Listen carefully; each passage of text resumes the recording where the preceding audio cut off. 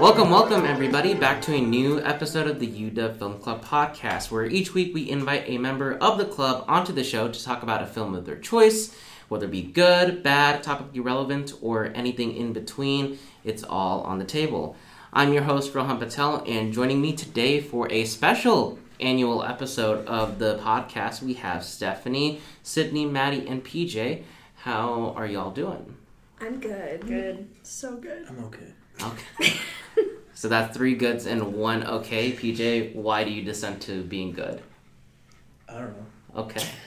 Just to be quirky. Just to be quirky? Yeah, sure. I'm quirked up. Alrighty, so everybody will now remember PJ from this point on in the podcast, right? Alright, yeah, that's Okay, fine. cool.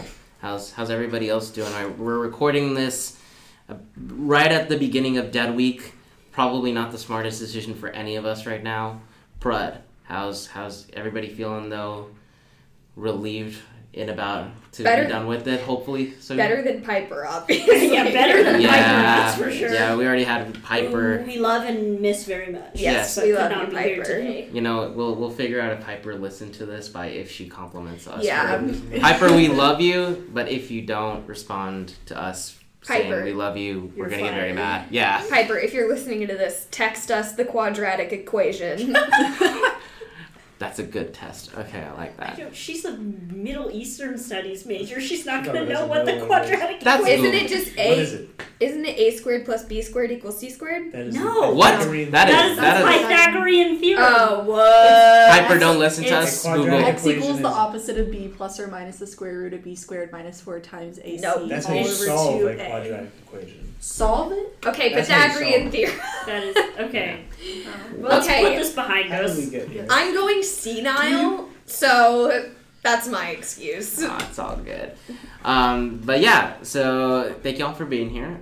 So this is our annual Top 10 podcast. So we all watched more than at least 10 movies in 2021. So we're gonna, for those unfamiliar, we're gonna go down our list our top 10, our top 10 films from 10 to 1. This is going to be a 2-part podcast, so hopefully you'll stick around for both the beginning and the conclusion. But before we get into any honorable mentions or any of the films that are in our top 10, I want to ask everybody, how was 2021 movie watching? We were back to movie theaters. We were in a weird release sort of schedule of just like things just moved every so often. So how was everybody liking the movies generally speaking and watching them this past year? It was just interesting because there were a lot of big releases that had been pushed back from like previous years, so sometimes it felt like overwhelming, you know? Yeah, I felt like a lot of films came out at the same time and it was kind of hard to Yeah. keep up with what was being released. But it was also exciting. So. Like 2 from Ridley Scott in 1 month. Yeah. One of Yeah. significantly better quality than the other. Also, streaming services, I think, were like a huge,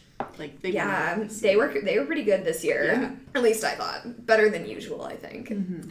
Yeah, I mean, honestly, I forgot how much I missed, like, having something to do in terms of just, like, I could, like, if I have nothing to do with my life, I can just, like, go and watch a movie Yeah. just in a theater by myself. And I felt very, like, at peace with that part, that, like, it was becoming a much bigger part of my life, and then the pandemic happened, and that was very unfortunate, but I know I was very fortunate to at least have that experience back for sure.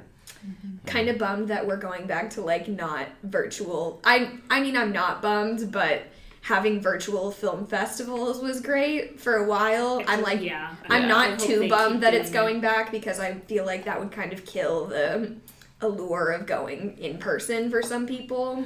I mean, it would. I think the big part for filmmakers is like, because I went to TIFF this past year, and online like they had like a bunch of filmmakers were like their movies were pirated off of like the online side. I think that was a big concern with a lot of people doing online, but like a lot of festivals, like I think they're virtuals. If they have an in-person and virtual, like they'll be like requiring people to be on the virtual in order to be considered for awards. So I don't know if that'll stick. Honestly, though, like I do love watching Sundance at home and like having that experience of sort of That was nice. it's the optimal experience of like writing first in like the first comment section of anything, you know, and Maybe just Sundance online because it is like mainly indie films and it's a lot of Right. films that like you wouldn't really get to see elsewhere. Like, there's movies that I watched at 2021 Sundance that still haven't come out, like, haven't been distributed elsewhere.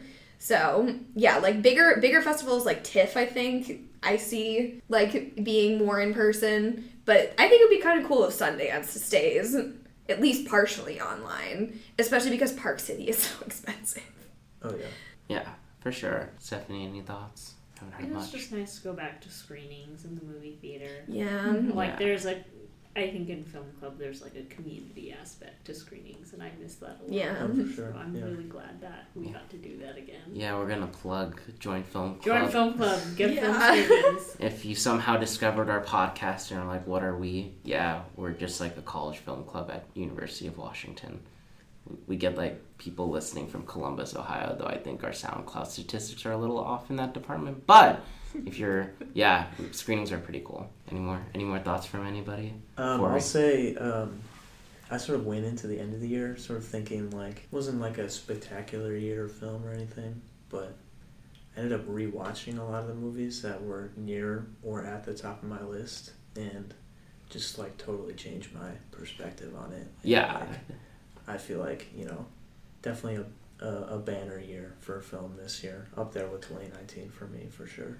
Yeah, I would. I think this is sneakily underrated. Like, I agree. Yeah. Like, up until like that, Underrated, definitely. I would say like The Green Knight, which we may or may not talk about later, was like I would say the first really great film that I saw, and after Yeah. that, because before that, like everything I pretty much could have passed on. But I agree, like that latter half came in the clutch. Yeah, that was number one on my list for a long time. Yeah, it was. Yeah, me certainly too. Yeah. There were my top 4 of like all time, if you're looking at like Letterboxd, which is kind of silly to, I don't know, but like a movie from this year entered my top 4 of like all time, and there were a couple that are like close to that, if not like some of my favorites of all time. So I thought it was generally pretty good. I definitely saw a lot of stinkers too, but that's with any year. Yeah. Gotta Yeah. balance out that bell curve on that. Yeah, exactly. Yeah. The curve. Yeah. The Oscars would suggest that it was kind of a mediocre year, but I think Oh my otherwise it's been pretty Yeah. good. Yeah, I would agree with that. Yeah, but when Yeah. have the Oscars ever reflected the actual best thing? Yeah, true. Aside from Yeah. maybe like 2 or 3 years, arguably. Yeah. But that is neither here or there. We're We'll here to see what talk. happens We're this we're year. here to talk about what we think the Oscars should do in terms of our favorite top tens. That's a weird Because way. we have opinions. And Exactly. those opinions must be shared. Exactly. Or So. else we will implode. Speak for yourself. Yeah, so I think we'll start getting into our top 10 list. So we're first gonna go around, just share like a couple quick thoughts on honorable mentions. These aren't films that any of us have on our top 10s, but we think should be mentioned. And so I'll go first. I got 3 honorable mentions here. The first one's Annette. I saw this on in a theater, which I think was even though it came out on Prime, which is the craziest thing to think about, because if you have not seen Annette, it is absolutely the wildest film I think I saw this year in terms of how much it goes to bat. And not that I was a big Sparks fan before, and I'm not after, but I did like the music, and I feel like I personally like the music, and I loved just how much it took. It's not a perfect film by any means, but honestly, like, there's so much, speaking of the horrible things that even out our bell curves, there's just so much that doesn't care to actually take a risk, I feel like, in a lot of movies these days. And so to see Annette just sort of go out there in a weird way with the musical, I absolutely loved. So that's my first one. My second one is Memoria. It was a new film from Apichatpong Weerasethakul. Apichatpong Weerasethakul. Listen, I'll just copy PJ's audio over and over again. Do a real quick cut right there. Yeah. Say your Yeah. voice. Apichatpong. It's easier to say. You can say Yeah. that. He goes by Tai Joe as well. So For the Westerners. yes, I'm a But Westerner. we can be. No, you can be better than us, PJ. I'm You just are gonna. geographically the closest to him. It's true. Yeah. Anyway, I talked about this with PJ like many times before, but I think We saw this together. yeah, we saw this together at TIFF, and it's very sad that although a boss move, that he literally is treating this like an art exhibit and showing it at like one theater at one time, and just like supposedly going to travel around, and it's never going to be on streaming or DVD or anything like that. In the U.S. It's on streaming elsewhere. Yeah, so I mean, if you want to pirate it or VPN it, go for it. But and I would recommend it because it is truly one of the most, in terms of a sensory experience at the movies. He's not really strong on a huge plot narrative, sort of just like a thing. But watching it and the experience of watching it is sort of unlike anything I think I can compare it. His movies, I cannot compare it to any person I think living or past. It's one of the rare people that, you know, if he makes a movie, you will know. You will know. And this one has Tilda Swinton, and I think it was a really, really wonderful experience in this. Yeah. Yeah. He is. Yeah. There's not another filmmaker who's even remotely similar to his. The way he approaches the tone of his movies and the way he, you know, there's like this ghostliness and a spirituality to his films that it's very real but like non-malicious, and it's like very Thai specific, sort of the spirituality that exists there, and it just creates these really like ethereal atmospheres in all of his films. And this one is like, he does some really interesting things that are new with the sort of the central tenet of the film is this sound that Tilda Swinton, who's the main character, keeps hearing, and it's just like this loud bang. Mm-hmm. And so every once in a while you'll hear it, and she's just trying to figure out like what is going on. Yeah.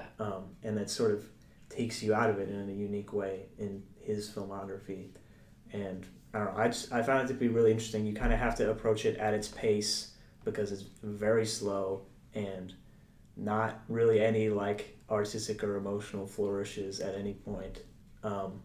But there's some like crazy like spiritual and like even not a spoiler but sci-fi stuff in there, and it's just really interesting movie. It's yeah, and I'll end it by saying this.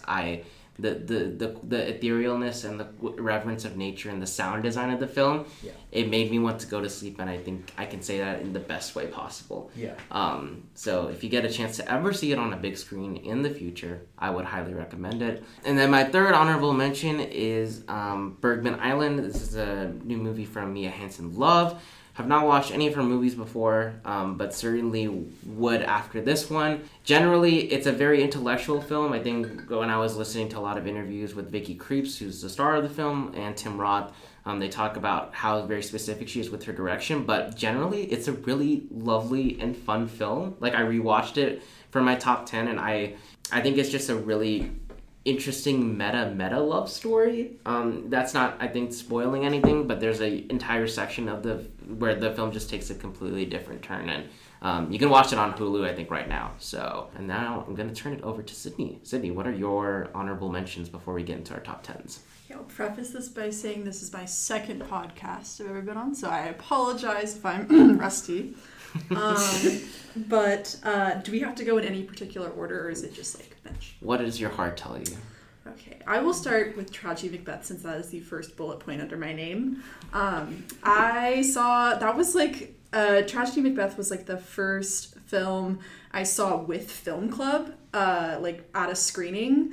I was a part of Film Club before COVID happened, and then when COVID happened, I kind of like was distracted, and but it was good to be in like a communal setting with like peers that I like and like I respect, and it was a matinee, so it was really cool because I was like watching the film while drinking coffee, which just like added another level of like oomph to it.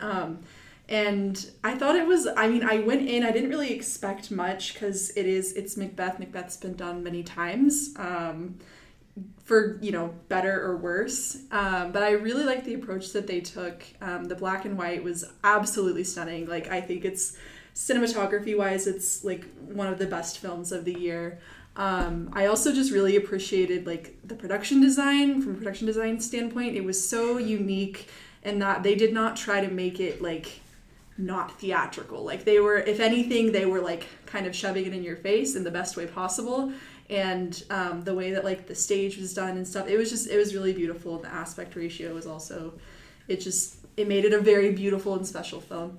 And performance-wise, I thought, I forget her name, but the actress who played, like, the witch, the old man, all of the above. Catherine Hunter, yeah. Yes. Yeah, she's great. She's, like, a character actor. She's from the stage. And so having, like, that there also, like, I really appreciated. I've also played Hecuba, the witch from Macbeth, in a very different way. So it was really nice to see her take on it. And I loved the physicality that she brought to it. Yeah, that was really good. Yeah. I fell asleep while watching that movie at your house while I was dog sitting your dogs, actually. But that was like the part that I got to, and I was like, wow, that's incredible. She did really good with that. Yes. Just like a technically perfect film. I would Yes. say. Yeah. Yes, agreed. Love like the German expressionist type production Yeah. design and stuff. Yeah. It's just so awesomely dramatic. Yes. I didn't understand anything anybody was really saying at any given point. I followed the story really well, but I will agree, like, what lifts it is its craft and the level of depth that goes with that. Yeah. I also think, it was kind of special that they didn't try to, like, explain the Shakespeare. Like, it was just as it was, because that's how it's, like, I think that's how it was intended to be done. So, like, you had to extrapolate the meaning from the words. They didn't give it to you. So, I also like that aspect of it. Cool. My second one is Belfast. I watched this film with my family back home in Dallas. So, like, usually when I watch films there, like, sometimes that environment, like, informs my viewing experience, but I actually really love this one, and I loved seeing it with my family. It's another black and white film, and Kenneth Branagh, I think, did a pretty good job with this one. I went in not expecting much at all, but I really liked it. I thought the performances were wonderful. The little boy was so good, and I just love films that, like, tell that specific history in Belfast with, like, the IRA and stuff like that. So I thought it was a good take on it, like an anecdotal perspective of it, rather than just, like, shoving history down your throat. And yeah, anyone else have any thoughts? Well, I actually wrote a review of this movie for the Oh. Film Club. Very, very positive review. My feelings about it have sort of dwindled a little bit since then. I think it can perhaps be said that I read too much political weight into the film on the whole. But I definitely agree. I definitely enjoyed watching the movie a lot. And the first time I watched it with my mom. And I think that also enhanced the experience as well. So, yeah. And then my last one is Aria Ferma. It translates to Inner Cage. It's an Italian film that we actually, PJ Rohan and I, all watch for an Italian cinema class this past quarter. And this was a huge surprise. I hope Claudio's not listening to this, but I didn't watch it on time. So I had to watch this through a South African Film Festival on my computer, but nonetheless, it did not disrupt my viewing experience at all. This is definitely a COVID, like a pandemic film. I think we talked about that. Like, it feels very suffocating. It feels like it feels like the pandemic. It's, it's a very limited ensemble. It takes place in, like, one building for the most part. It's pretty much, there's, like, not really any action, but it's tension filled just because of, like, the characters in it. It's character driven. Tony Servillo did wonderful as always. Love him as an actor. And yeah, I would highly recommend if you can find it, to watch it. It explores a lot of, like, it's about an abandoned prison. I don't want to give away too much. It's about an abandoned prison, and it explores a lot of, like, prison themes, but also just, like, personal turmoil with, like, both guards and prison mates. It's really unique in that it doesn't, like, it's not biased towards, like, one or the other. The inmates and the prison guards are, like, all kind of in it together, and yeah, I really enjoyed watching it.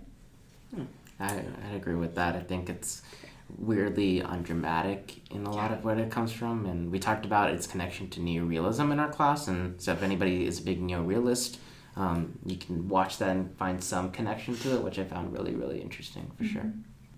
All right, so we'll turn it over to Maddie. Maddie, 3 honorable mentions for you. Yes, I actually, while I was sitting here, realized that I saw all of these at Sundance 2021, which is kind of just interesting that they stuck together the whole time on my list. They never got separated. But the first one is Judas and the Black Messiah by Shaka King. And I think that this is like a common theme throughout all of my honorable mentions, is it's really the direction that does it for me with all of these films. I think that Shaka King just has such a great vision. The plot like dragged a little bit for me, which is why I think that it didn't end up higher in my list, but overall I thought it was incredibly moving. I like was just like distraught after watching it for the first time. And I think that Shaka King is really exciting, and I really am excited to see what we see next. And yeah, I don't really know what else to say about it. I mean, that one was really high up on my list for a while. Like at the beginning of the year when we didn't have a lot of big releases coming through. Yeah, basically share the same sentiments as Maddie, sort of. Maybe a little bit too long, but the political resonance was definitely there. Yeah. And I, Chicago story, so I had a connection to it. Yeah, and definitely I think still when I look back at it, one of the best acted films 100%. of the past year in terms of all the performances from everybody was just on top, for sure. We finally got Daniel Kaluuya Oscar. Yes. And he made that iconic speech about his parents. Yeah. Remember that? Yeah. That was iconic. That was... Okay, my next one is Censor by Prano Bailey Bond. I also saw that at Sundance, and then I really wanted to see it again at SIFF, but I waited too long, and the tickets were gone. But thankfully, it's been released now on demand. It's basically like a horror movie that's based on like B horror films of the 80s, and it's about a girl that works in a censorship office, and she kind of like loses her grip on reality, and it also kind of plays off of the final girl stereotype. And it's just very, I don't even know what the word is. It's thought-provoking for me, but it's also just, like, entertaining. That may be, like, kind of a dark way to interpret it, but I just thought it was really well made. And also, the director is very sweet. Yeah. She's awesome. And visually, it was stunning, in my opinion. Yeah, definitely one of the more entertaining horror films I saw this year, and I saw a lot of shit ones. So I will say it was refreshing to see a new. I was gonna ask that too. You cannot fucking swear on this podcast, for sure. Absolutely fucking not. Yeah, no. That final shot of her in that long flowing dress, like covered in blood, and it's that like electric green background in the woods. That stuck with me. That's so beautiful to me. Anyways, yeah, that movie stuck with me for a long time afterwards. It was sold out whenever I went to watch it at SIFF, and I was really bummed, but I got to see her in a round table discussion and hear her, and I just really liked the perspective she brought, kind of like, championing genre films nowadays, because they don't always get the funding that other films do. And I DM'd her on Instagram, and she, like, messaged me back, and yeah, she was like, I can't get you tickets to this one because it's sold out, but, like, look for it, it's gonna come out. Have you seen it since? I haven't. It's good. I promised Prano that I'm going to. I promise you, Prano, because you're probably listening to this right now. If you are, yeah. Anyways, great person. And then my last one is On the Count of Three, which is another one I saw at Sundance, and it's directed by Gerard Carmichael, who I hadn't seen anything that he'd acted in before, but I know that he's an actor. And then also Christopher Abbott. We all know I love Black Bear. I'm a big Christopher Abbott fan, which is what initially drew me to the film. But I thought that it was really... I don't know if anybody else has seen it, because it was only at Sundance and like maybe another film festival, but it got picked up for distribution. Has not happened yet. But it is like dark comedy in a way that I feel like the term dark comedy is kind of like misconstrued nowadays, and it's turned into this thing where it's like, oh, this is my excuse for being horrible and like offensive. But no, it's dark comedy in the way that it's like very empathetic to its subjects, and I think that the acting and the direction is what really does it for me with that film. It's funny, it's sad, it's really real, and whenever it gets picked up for release, I highly recommend that everybody watch it. There's this one bit of Christopher Abbott singing in the car. He does karaoke in the car to Last Resort by Papa Roach, and that happens like 3 times throughout the film, and it's just so funny. But yeah. Yeah, love Gerard Carmichael's in the next Yorgos Lanthimos film, which will be very... He's in the net. Wow, that's interesting. He and Rami Youssef. I was like... That's iconic. Willem Dafoe and Emma Stone are the stars, but they're also cast in it. But that's iconic. Yorgos, let's go. All I heard is on a rumor on Reddit that there was a lot of fucking in the movie. But Rami That's great. surprises me. Great for Yorgos, honestly. anyway, but yeah, Stephanie, we'll turn it over to you. Three honorable mentions. Okay, so my first one is Souvenir Part 2, and I watched this in a double feature at Beacon Cinema. Souvenir and Souvenir Part 2 together, back to back. Nice. And I was so tired, but I think, like, Joanna Hogg, she just, like, the first Souvenir is about this film student who gets into this relationship with an untrustworthy older man, and the second one, she's just trying to make a film about her experiences, and I think there were a lot of, like, really relatable parts for her struggling as, like, a filmmaker, and also just trying to come to terms with what happened to her, because it was like semi bad, traumatic for her, but she's also trying to make something out of it at the same time. And so that was just, I think I need to give it a rewatch, but it was just very, I think, powerful in its own way. And, like, a very strong sequel, might I add, to a originally very strong film already. Yeah. And so that was just, highly recommend going to go see both of them. Maybe not when you're stressed, but that's definitely Oh, girl, that's all the time. Yeah, okay. And then my next honorable mention is Passing, which I thought was just, like, one in the many. I feel like a lot of black and white films that came out this year. There's a stranger out there for sure. It's a nice trend. But Tessa Thompson and Ruth Negga are great. Alexander Skarsgård is just really good at playing shitty, hot men. He's so hot and so awful. Yeah. It's about like two mixed race women in New York in the 1920s, and one of them is passing as white and the other one is not, and so they sort of they like were childhood friends, and they spend the movie, like, there are a lot of boundaries, like it's a movie about boundaries, I think, but they spend the movie like contemplating and talking about which ones are crossed and which ones are not, and how that restrains them, and etc. And I just thought it was done really well. I think it's Rebecca Hall's directorial debut, and it was, like, a little personal to her because she is also part African American, I think, but she doesn't look that way. I believe you. I personally think it's the best use of, not that it's the best, like, looking black and white, but I think, like, in the story that it's trying to tell, I think it is the smartest way to use black and white, I think, in a film that I've seen this year. Yeah. And, like, Tessa Thompson and Ruth Negga, I mean, they didn't get Oscar nods, but both, like, they got BAFTAs, and I think I was shocked Ruth didn't at least get a supporting, but anyway. I will say, I really was not that interested in seeing that movie before you started describing it. I guess I didn't really know what it was. You didn't know what it was about? Not really, no. Wow. But that's really, like, I want to see it now. It's also based on a book, and I think Piper would also talk about it too if she were here, but it just, like, I thought it was really good. Is it The Vanishing Half? It's called, the book is also called. Oh, it's also called, okay. And it's just about, I mean, when you are mixed race, it's like that kind of contradiction of identity and stuff like that. And Alexander Skarsgård is very hot and very shitty in that. He literally, like, that's all he knows how to do. He literally, like, jokingly calls his wife the N-word. Yeah. And she's, like, passing as white. I don't think that's a huge spoiler, but that's just, he does it so casually. I'm like, are you okay? I don't know. Anyway, Passing's a good movie. It's on Netflix. And then my next film is also on Netflix. Mitchell's vs. the Machine. Oscar nominee. This movie was just, it's funny because the main character is like a film nerd. And I think that's something that we all kind of relate to.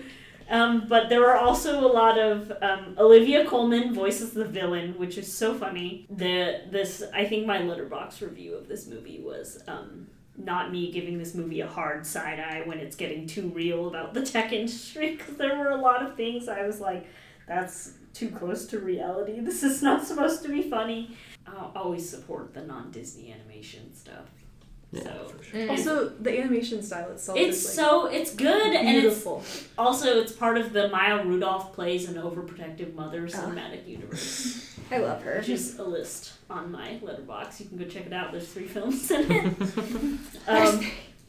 I think Maya Rudolph plays an overprotective maternal figure, but she it's just a comedy, I would say. Yeah, it's a very, yeah. It's hilarious. I laughed a lot. It was like too real about the tech industry, and the main characters of film. Then, like, if you want to have a good time, that's a good one. Yeah. Quick question: is Inherent Vice on your list? I have not seen Inherent Vice. Well, you gotta add it on there Okay. because she does that in that movie. Wait, actually, I think it might be restricted to animated films. Hold on. Mhm. Oh, okay. In which Maya Rudolph voices an overprotective mother figure.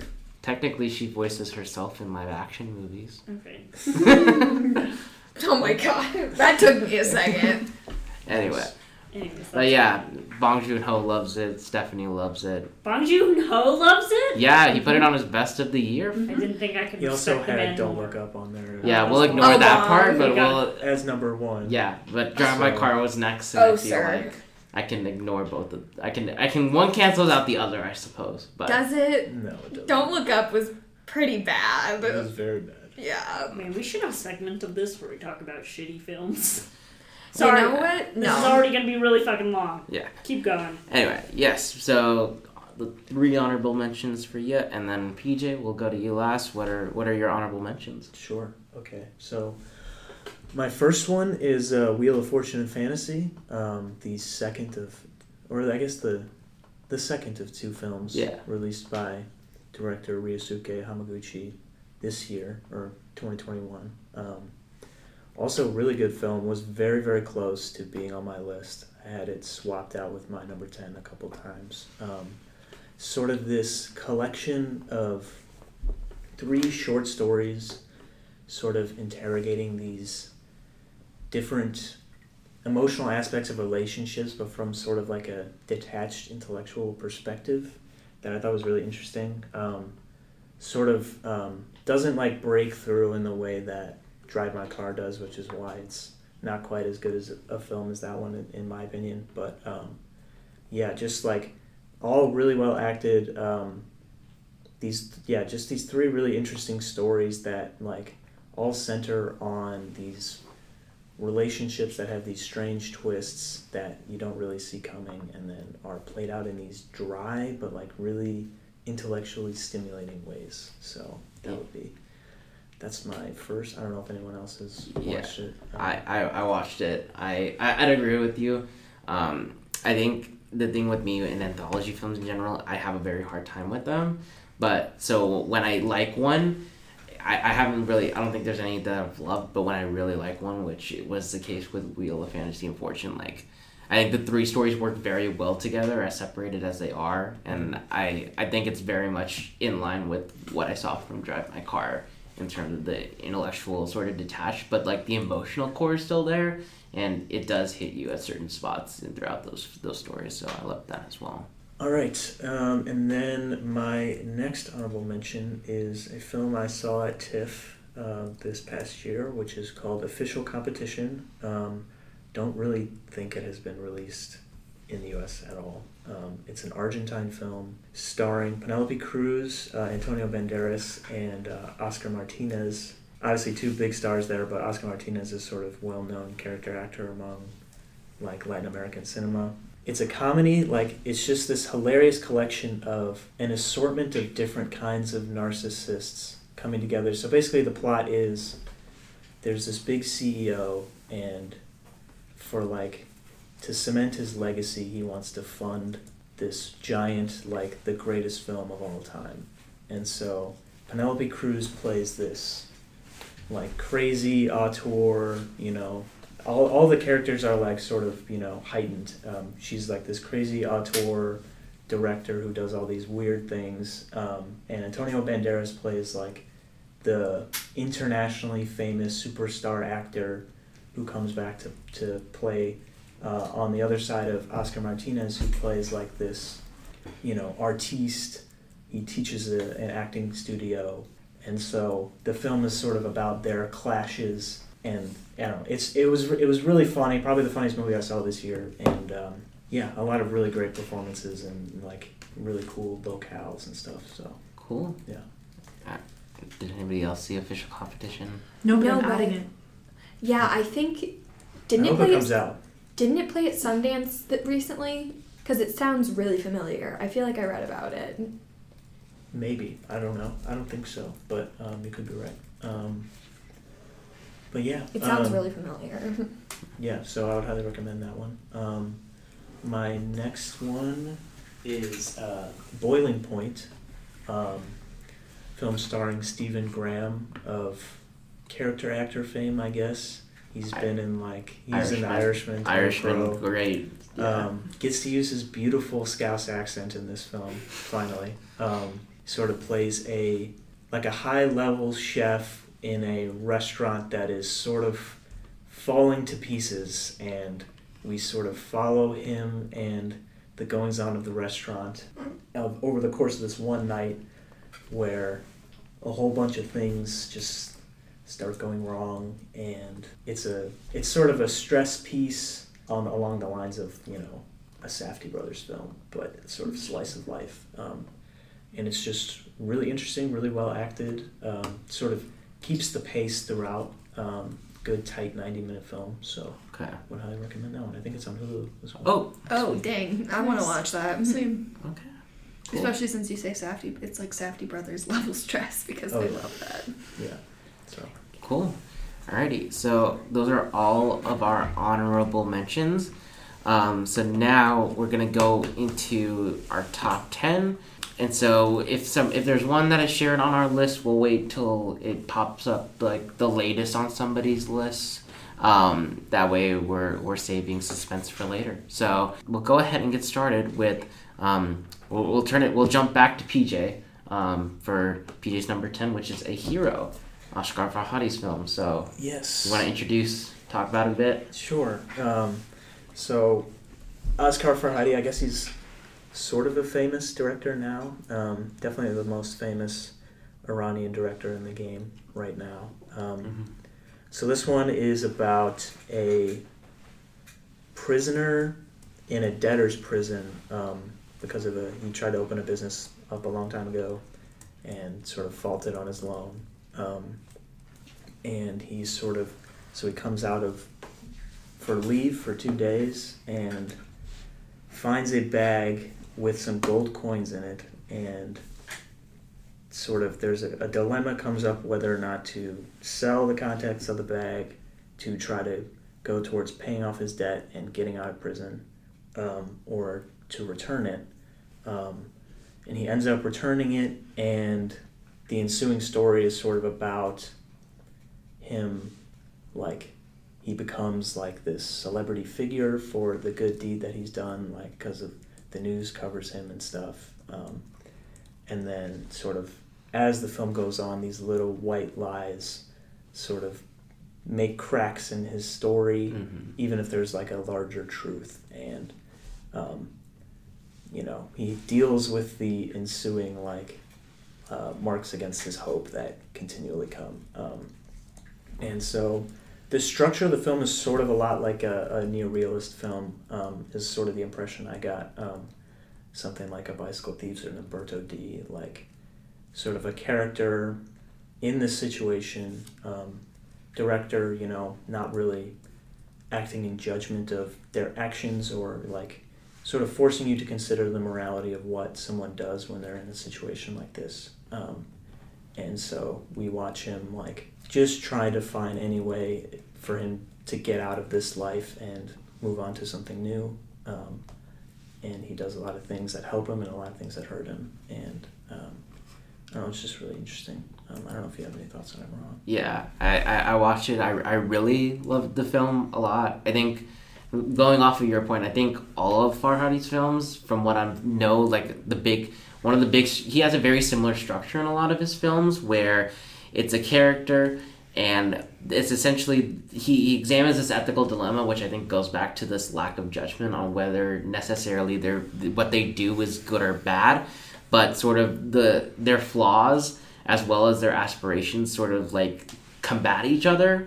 I would highly recommend. This is very clear in A Separation I watched a couple of years ago, and I think that's the most poignant version of this. But Here, like the main actor, from what I know, is not really. This is I think his like first big action. Yeah, and so. But his face is so like so it's good, so like, he's so good, and like I think the thing about his face is it's so like innocent looking, and I think you get really drawn into like this his aspirations, but you realize the more white lies he tells and the more sort of things unravel, he doesn't really have control of it.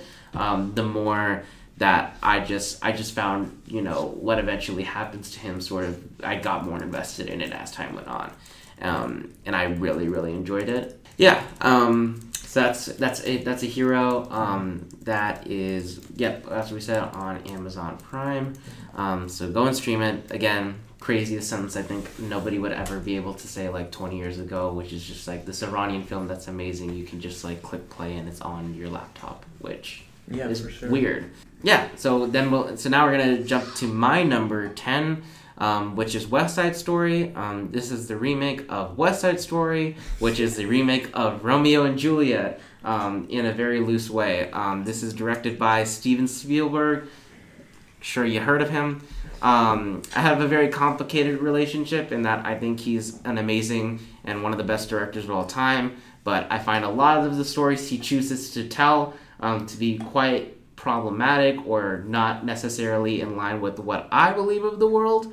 And recently I found that he's done a string of movies that I haven't really been inspired by. So when I heard he was making this, not based off of the original script, not with the original choreography, little bit of a hesitation, but I think, yeah, he reminded me he's like a really fucking good director. And if anything, this proves that West Side Story is one of the greatest just stories told, I think, on at least Broadway in terms of how I think this can be adapted in very different ways. I did see the original before this. I did like a double feature that day, and there's a lot of different ways he uses the music.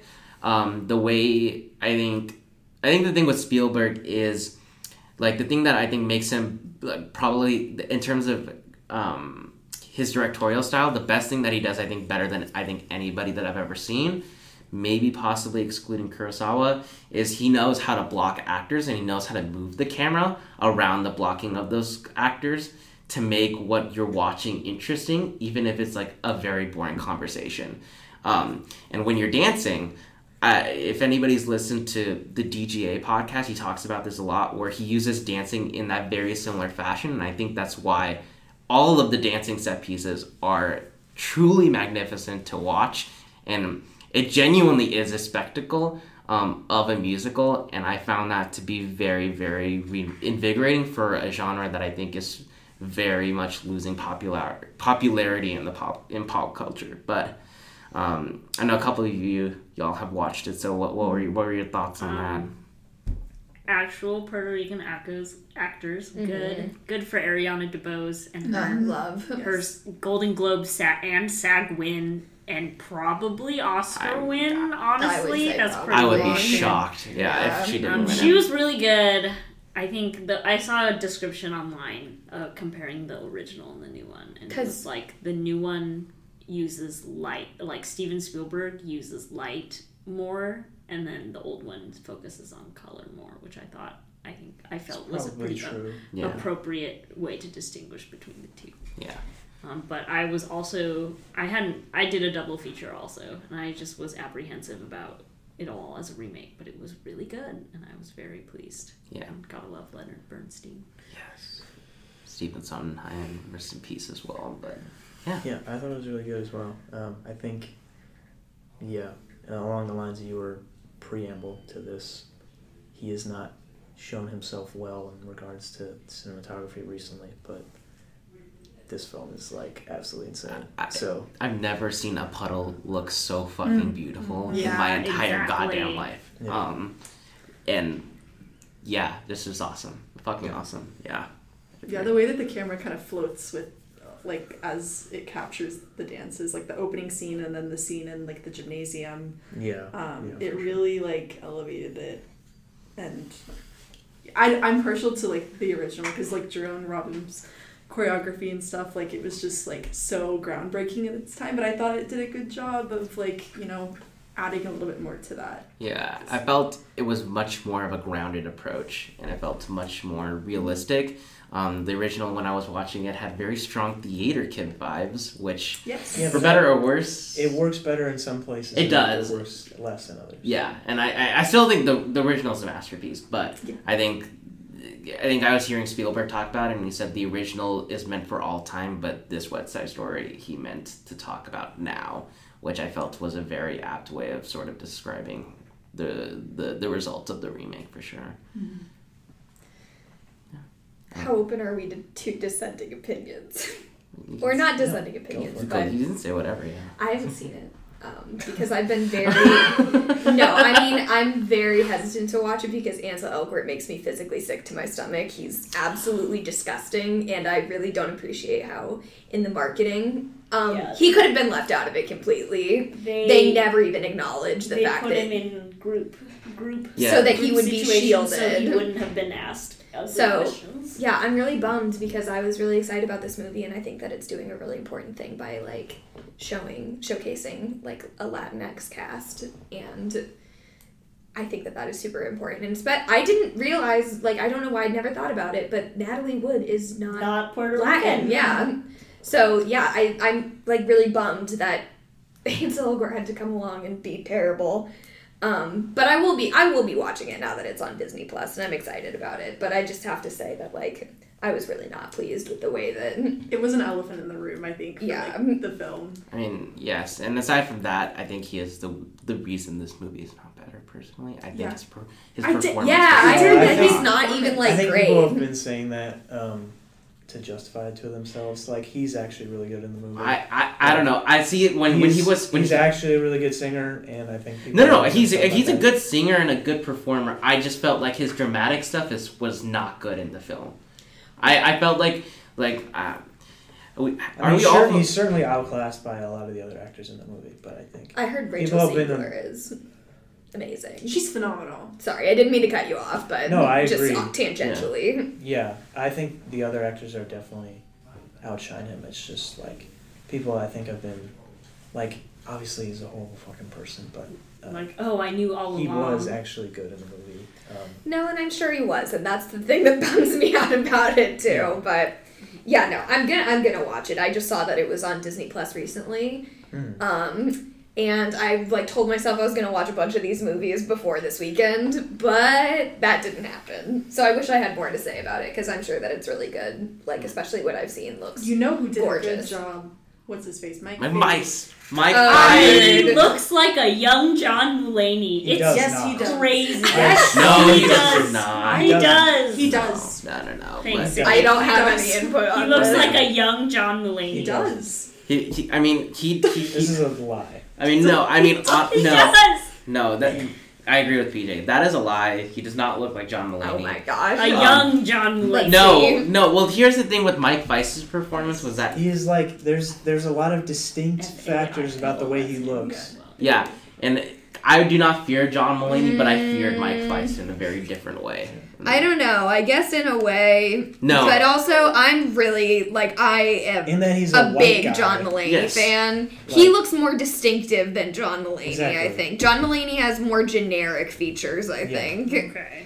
No. Well, There are Sydney more and I lines to his moved to an face. island together. Yeah, that's his face is way more angular than John Mulaney's Right. is. He looks more gaunt. He's But also yeah, a I theater kid, so and he did a really good job. So Yeah, no, I'm like, yeah, I'm excited to watch it. Well, that's just what I was gonna say is that no, I won't go back to that point. I made my point, but I'm planning on watching it soon. All right. Cool. So All I right. just wanted to get that out of the way. Cool. So now we'll go to Sydney for your number 10, which is Pig. Pig. Yes, Pig. Love Okay, Pig. Go, this- go, go. At'll Share do, Pig. share why At'll do. Pig was on your top 10. Yes. Yeah. So Pig, and it says the director is Michael Sarnowski, but wasn't there another director? No, Is it just Michael It was Sarnowski? Michael, Okay. yeah, Sarnowski. So I actually watched this film recently, like a few weeks ago. And it's a short, tight film. It's like an hour and 30 minutes. And it takes place here in the PNW. So that was what initially drew it to me, in addition to the fact that Nick Cage is in the starring role. I'm not going to reveal too much because this is definitely a movie that I would like, if you have not seen it, to play out as it happens. So I will just it's a story about a man who lives on his own with a pig that forages mushrooms and specifically truffles. It's a truffle pig. And something happens to said pig, and Nicolas Cage kind of goes down this journey to get said pig. There's so much that I don't want to spoil. The trailer reveals. I think the trailer. Is the trailer reveal? Okay. The pig is stolen. The pig is stolen, and he goes on his own person. I think of it like John Wick, but with the pig. He goes on his own, but not as violent. He goes on his own mission to find the pig and bring it back, because it's revealed that he has a really special connection to the pig because of some other reason, and it's kind of his companion because he lives in the woods pretty much alone with no human contact, doesn't even have a phone.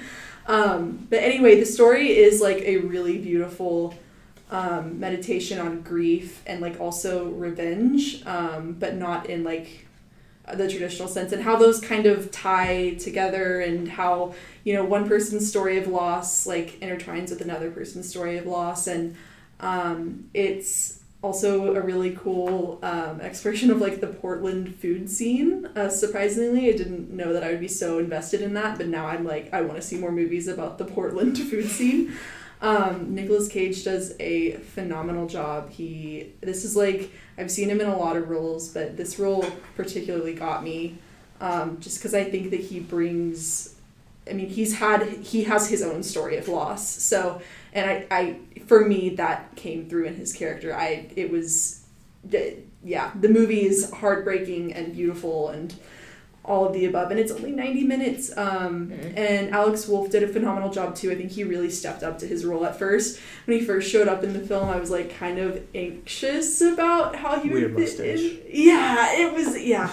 But he did so good, and it's just, I think the writing is also great. It has so many good lines in it, and I just highly recommend it. Yeah, you mentioned John Wick, and so I saw this movie when it came out in theaters, and it was marketed as a John, you think Nick Cage gets his pig stolen, revenge story. Yeah. He's gonna kill everybody and get the pig back. Mm-hmm. And sort of the way the film subverts that and is just so surprisingly deeply sincere was really interesting. I think there is a dismantling, but it's not necessarily physical violence. It's a lot more psychological. Completely. I don't even think it's psychological violence. Not violence necessarily, but I would say he very much dismantles the thought process. I'm thinking of it's the scene with the chef. Yes. When he meets the chef in Portland. Right.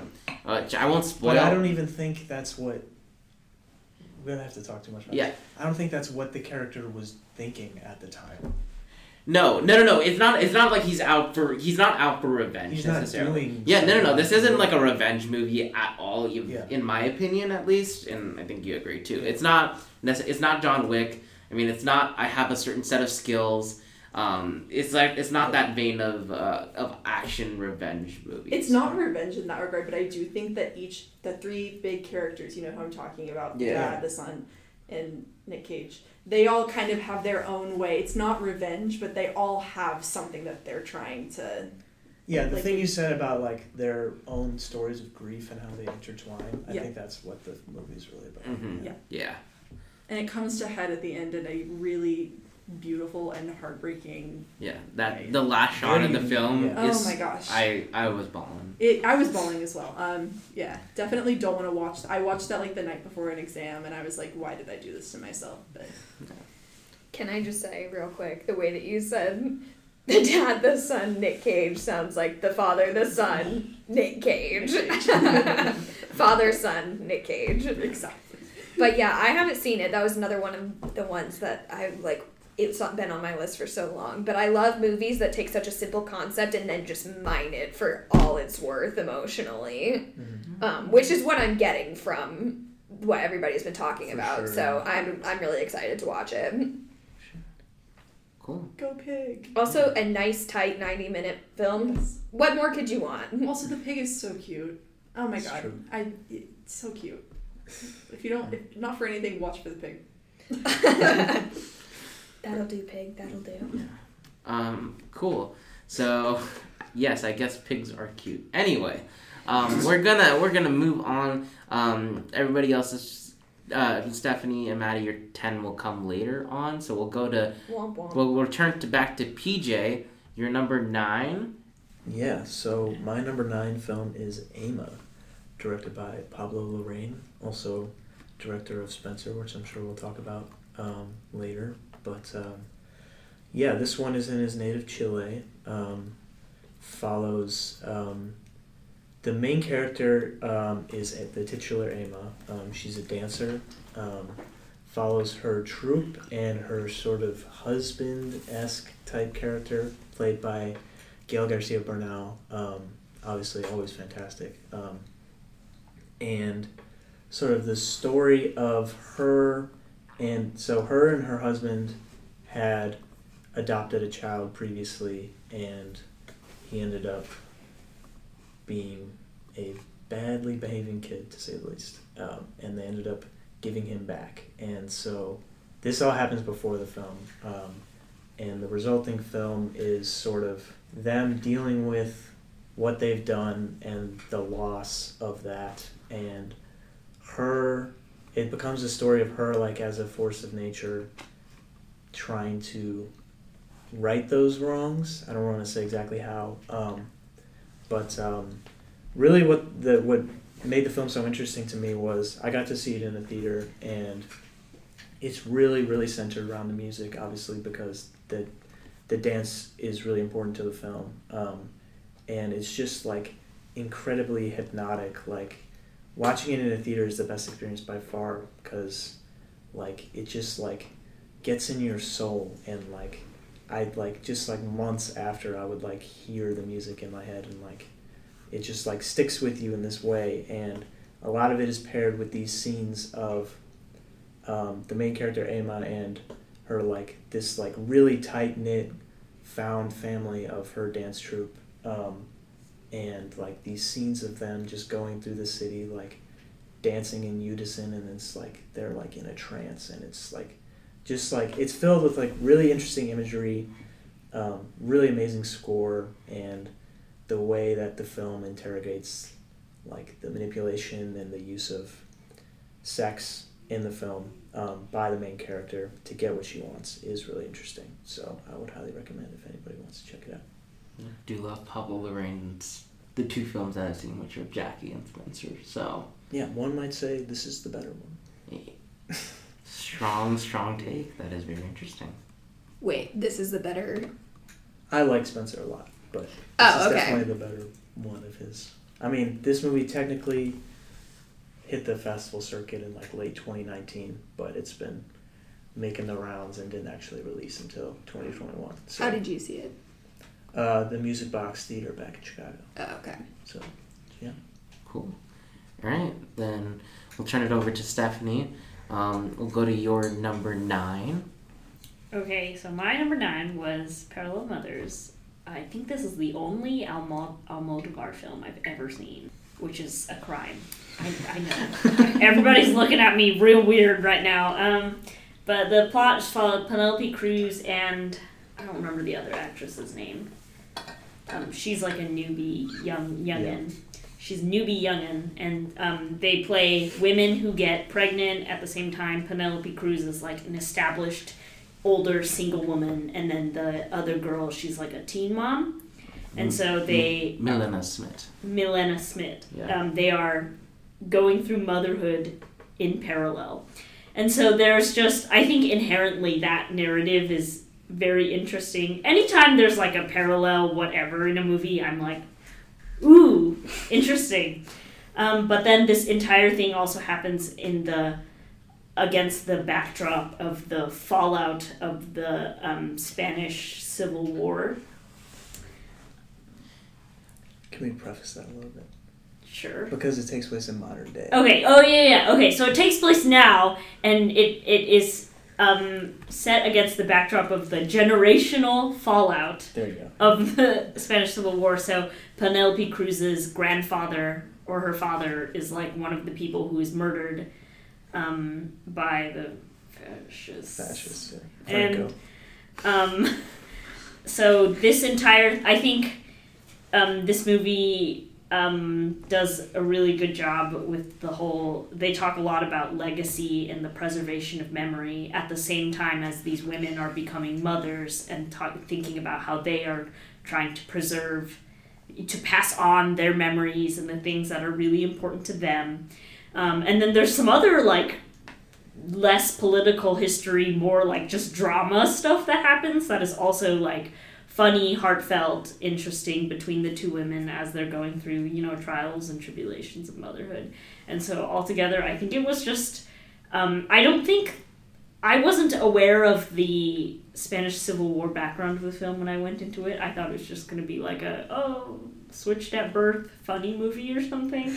It's a comedy rom. Clearly, I've never seen an Almodovar film before this. I mean, he does do comedies. Does he? There's a lot of comedy in this movie. Yeah. Yeah, but that was like unexpectedly emotional. I saw it with Piper. We both kind of cried at the end, but it's really good. Definitely would recommend. Piper, if you indeed cried, please text us so we Cried know you are so listening. much. She Yes. was sobbing. I also cried at the end of this movie. I think you described it really well. The sort of with the way it entangles the story of historical memory with like wanting to It pass does on. that so well. Yeah. I was so surprised. Like I had no idea they were doing that. But Yeah.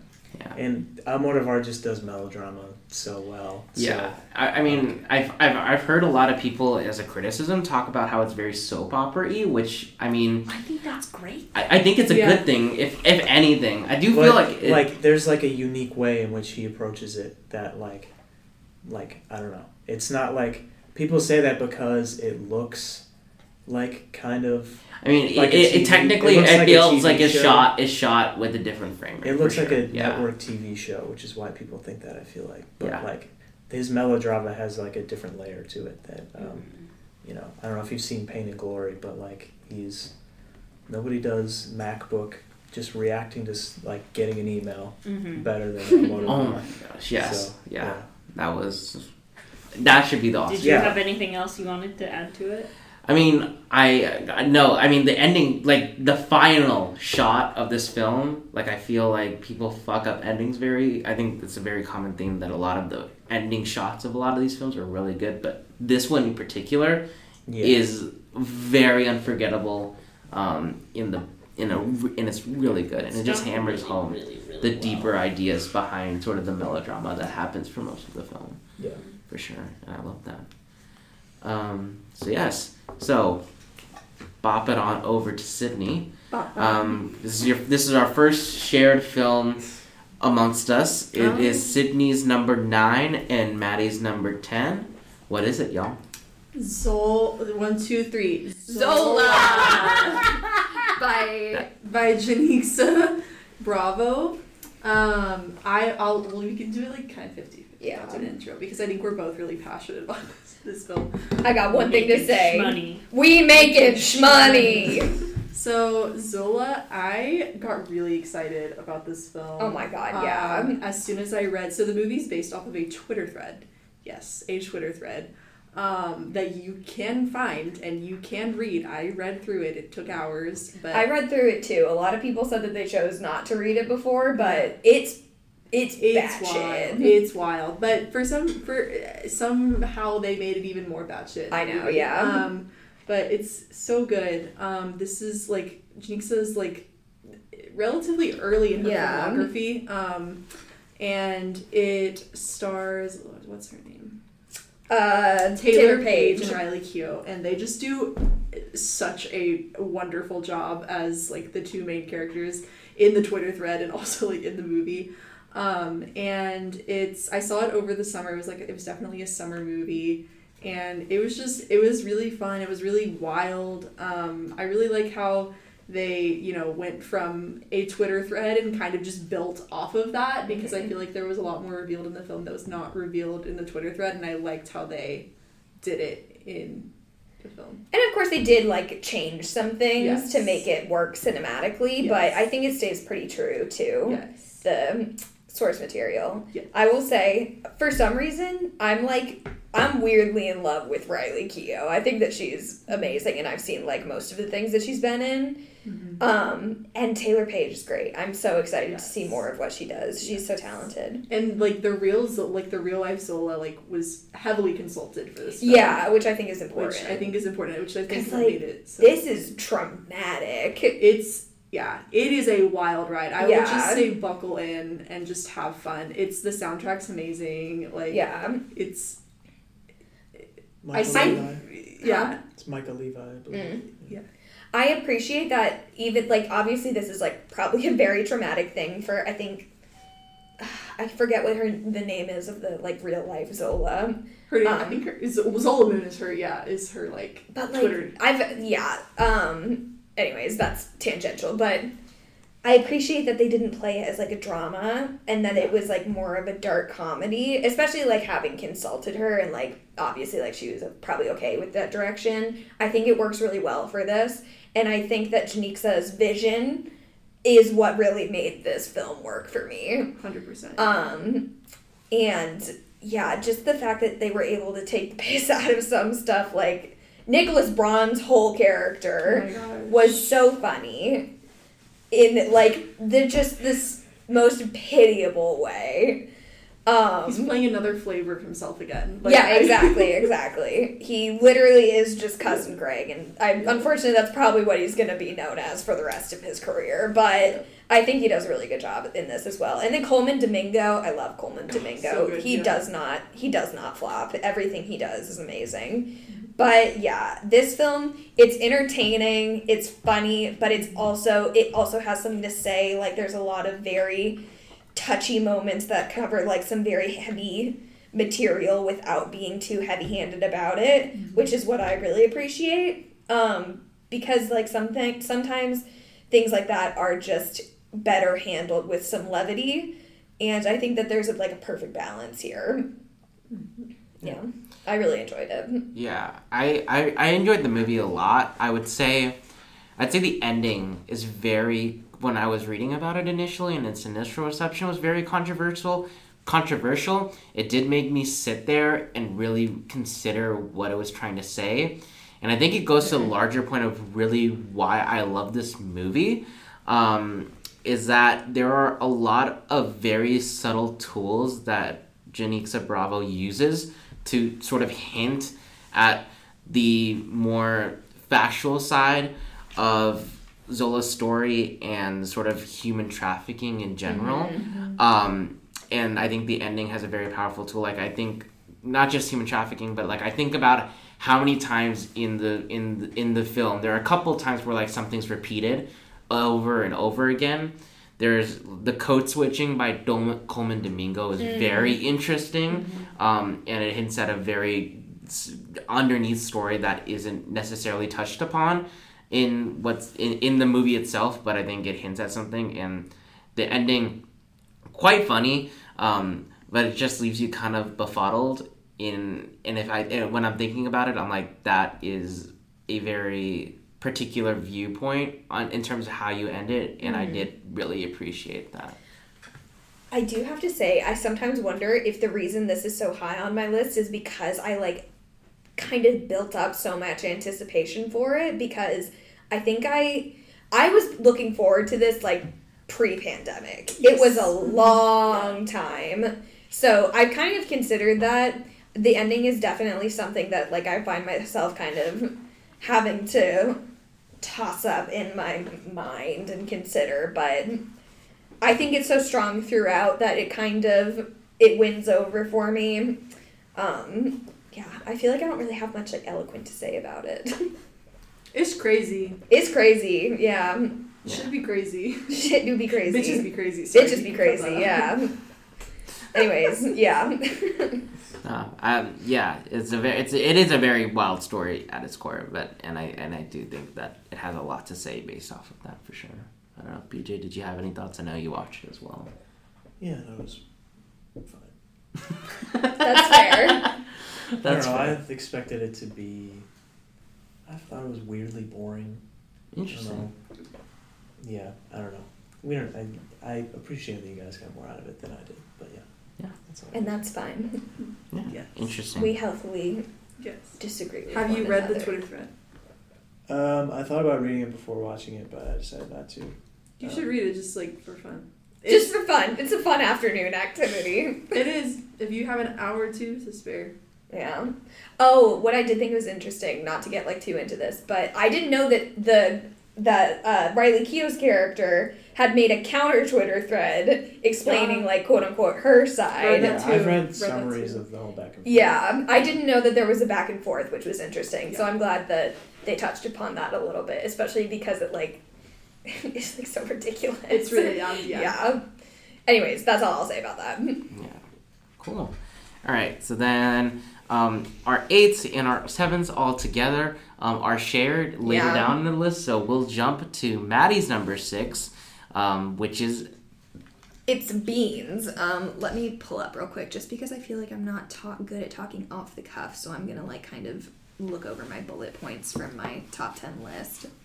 But I'll start off with an anecdote, which is I had seen Censor at Sundance in January, and then I took a class that was based around SIFF and film festivals, and so part of that class we had to watch some films for SIFF, and I really wanted to rewatch Censor because I didn't know when it was going to be coming out, like to stream. So I wanted to watch it again and analyze it more thoroughly, but in classic Maddie fashion, I waited until the last minute. Same girly. Yeah, and all the tickets were sold out, which at the time I was kind of like, oh, womp womp. However, there's a reason that Censor Love You is in my honorable mentions, and this is number 6 on my list, so it's interesting that that ended up happening. But this is a semi-autobiographical coming-of-age film by Tracy Deer. I'm not positive if it's her directorial debut. I think it might be, but I'm not going to say for sure. And it's based upon her real life, which is like, I'll get into that later. It's like part of why I love this film so much, but it's based on a young girl named Beans, and she is a member of the Mohawk Nation in Canada, and she lives on a reservation in Quebec. And during the 90s, there was this period of time called the Oka Crisis, which focused upon, I think it was like they were trying to build a golf course on sacred lands. Yeah, a golf course of all things upon like sacred Mohawk lands. And there was this really intense standoff on this bridge that connected the reservation to the mainland. And the reason why I love this film so much is because to me, it's what coming-of-age films should be, focusing upon, like, real-life people that go through real-life issues, and especially something as, like, traumatic as this. I think that she's supposed to be, like, 13 in this film, and it's also, like, there's this undercurrent of her deciding whether, like, she should keep going to school on the reservation or if she should go to a public school with, like, a predominantly white population, and it's just so sad that there's not more coming-of-age films like this. It really is what a coming-of-age film should be, and the market is so oversaturated with coming-of-age films that just keep saying the same thing over and over again, which is really unfortunate. And then movies like this just get kind of swept under the rug, which I think is a tragedy because it's such a good film. Has anybody else here seen it? It's really, really devastating. And just you can tell how personal it is to Tracy Deer. She is so talented, and like the heart that went into this film is very palpable, and it leaves you feeling like completely eviscerated emotionally.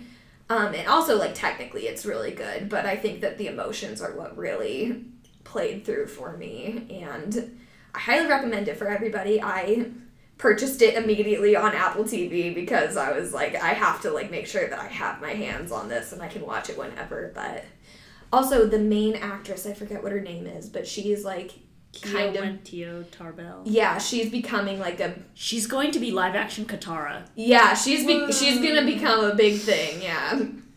Or she was good for her, just that show. yeah, no, we don't have to get into that. But like overall, the point is like she's like up and coming for sure, and I'm really excited because she's really talented for being so young. I really loved it.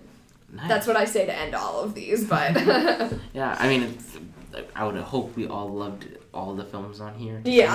Otherwise, it's gonna make a very boring podcast. Or a very interesting one. Number 6.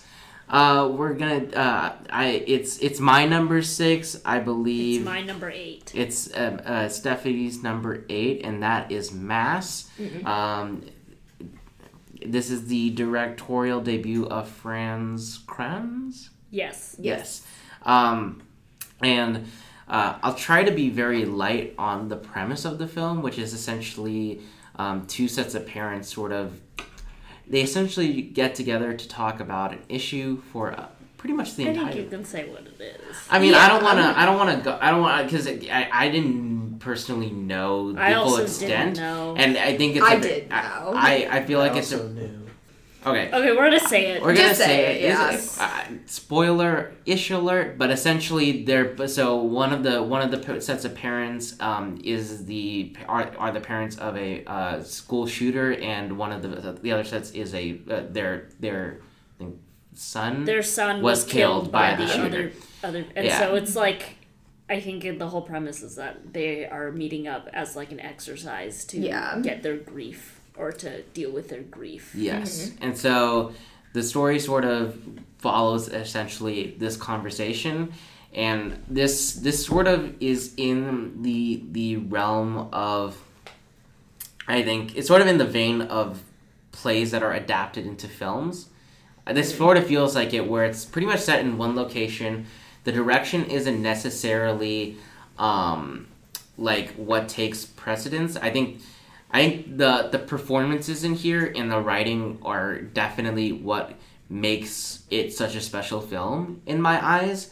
100%. And I think that I think that Franz Kranz does an excellent job in terms of the script, and I think he does a really smart thing in terms of very subtly directing the actors and not the camera, because I feel like there is a version of this movie out there in the hands of somebody else where they might take a chance to sort of over dramatize or over cinematic ties. I don't even know that's the word, but essentially just like, oh, we need to go everywhere. This needs to be moving 24/7. Where it's just, I appreciate the movie and just like having 4 people talk in a room about a very, very traumatic period and a very emotional period in their lives, and a very tough subject to talk about in a very tight, around 90-minute runtime. And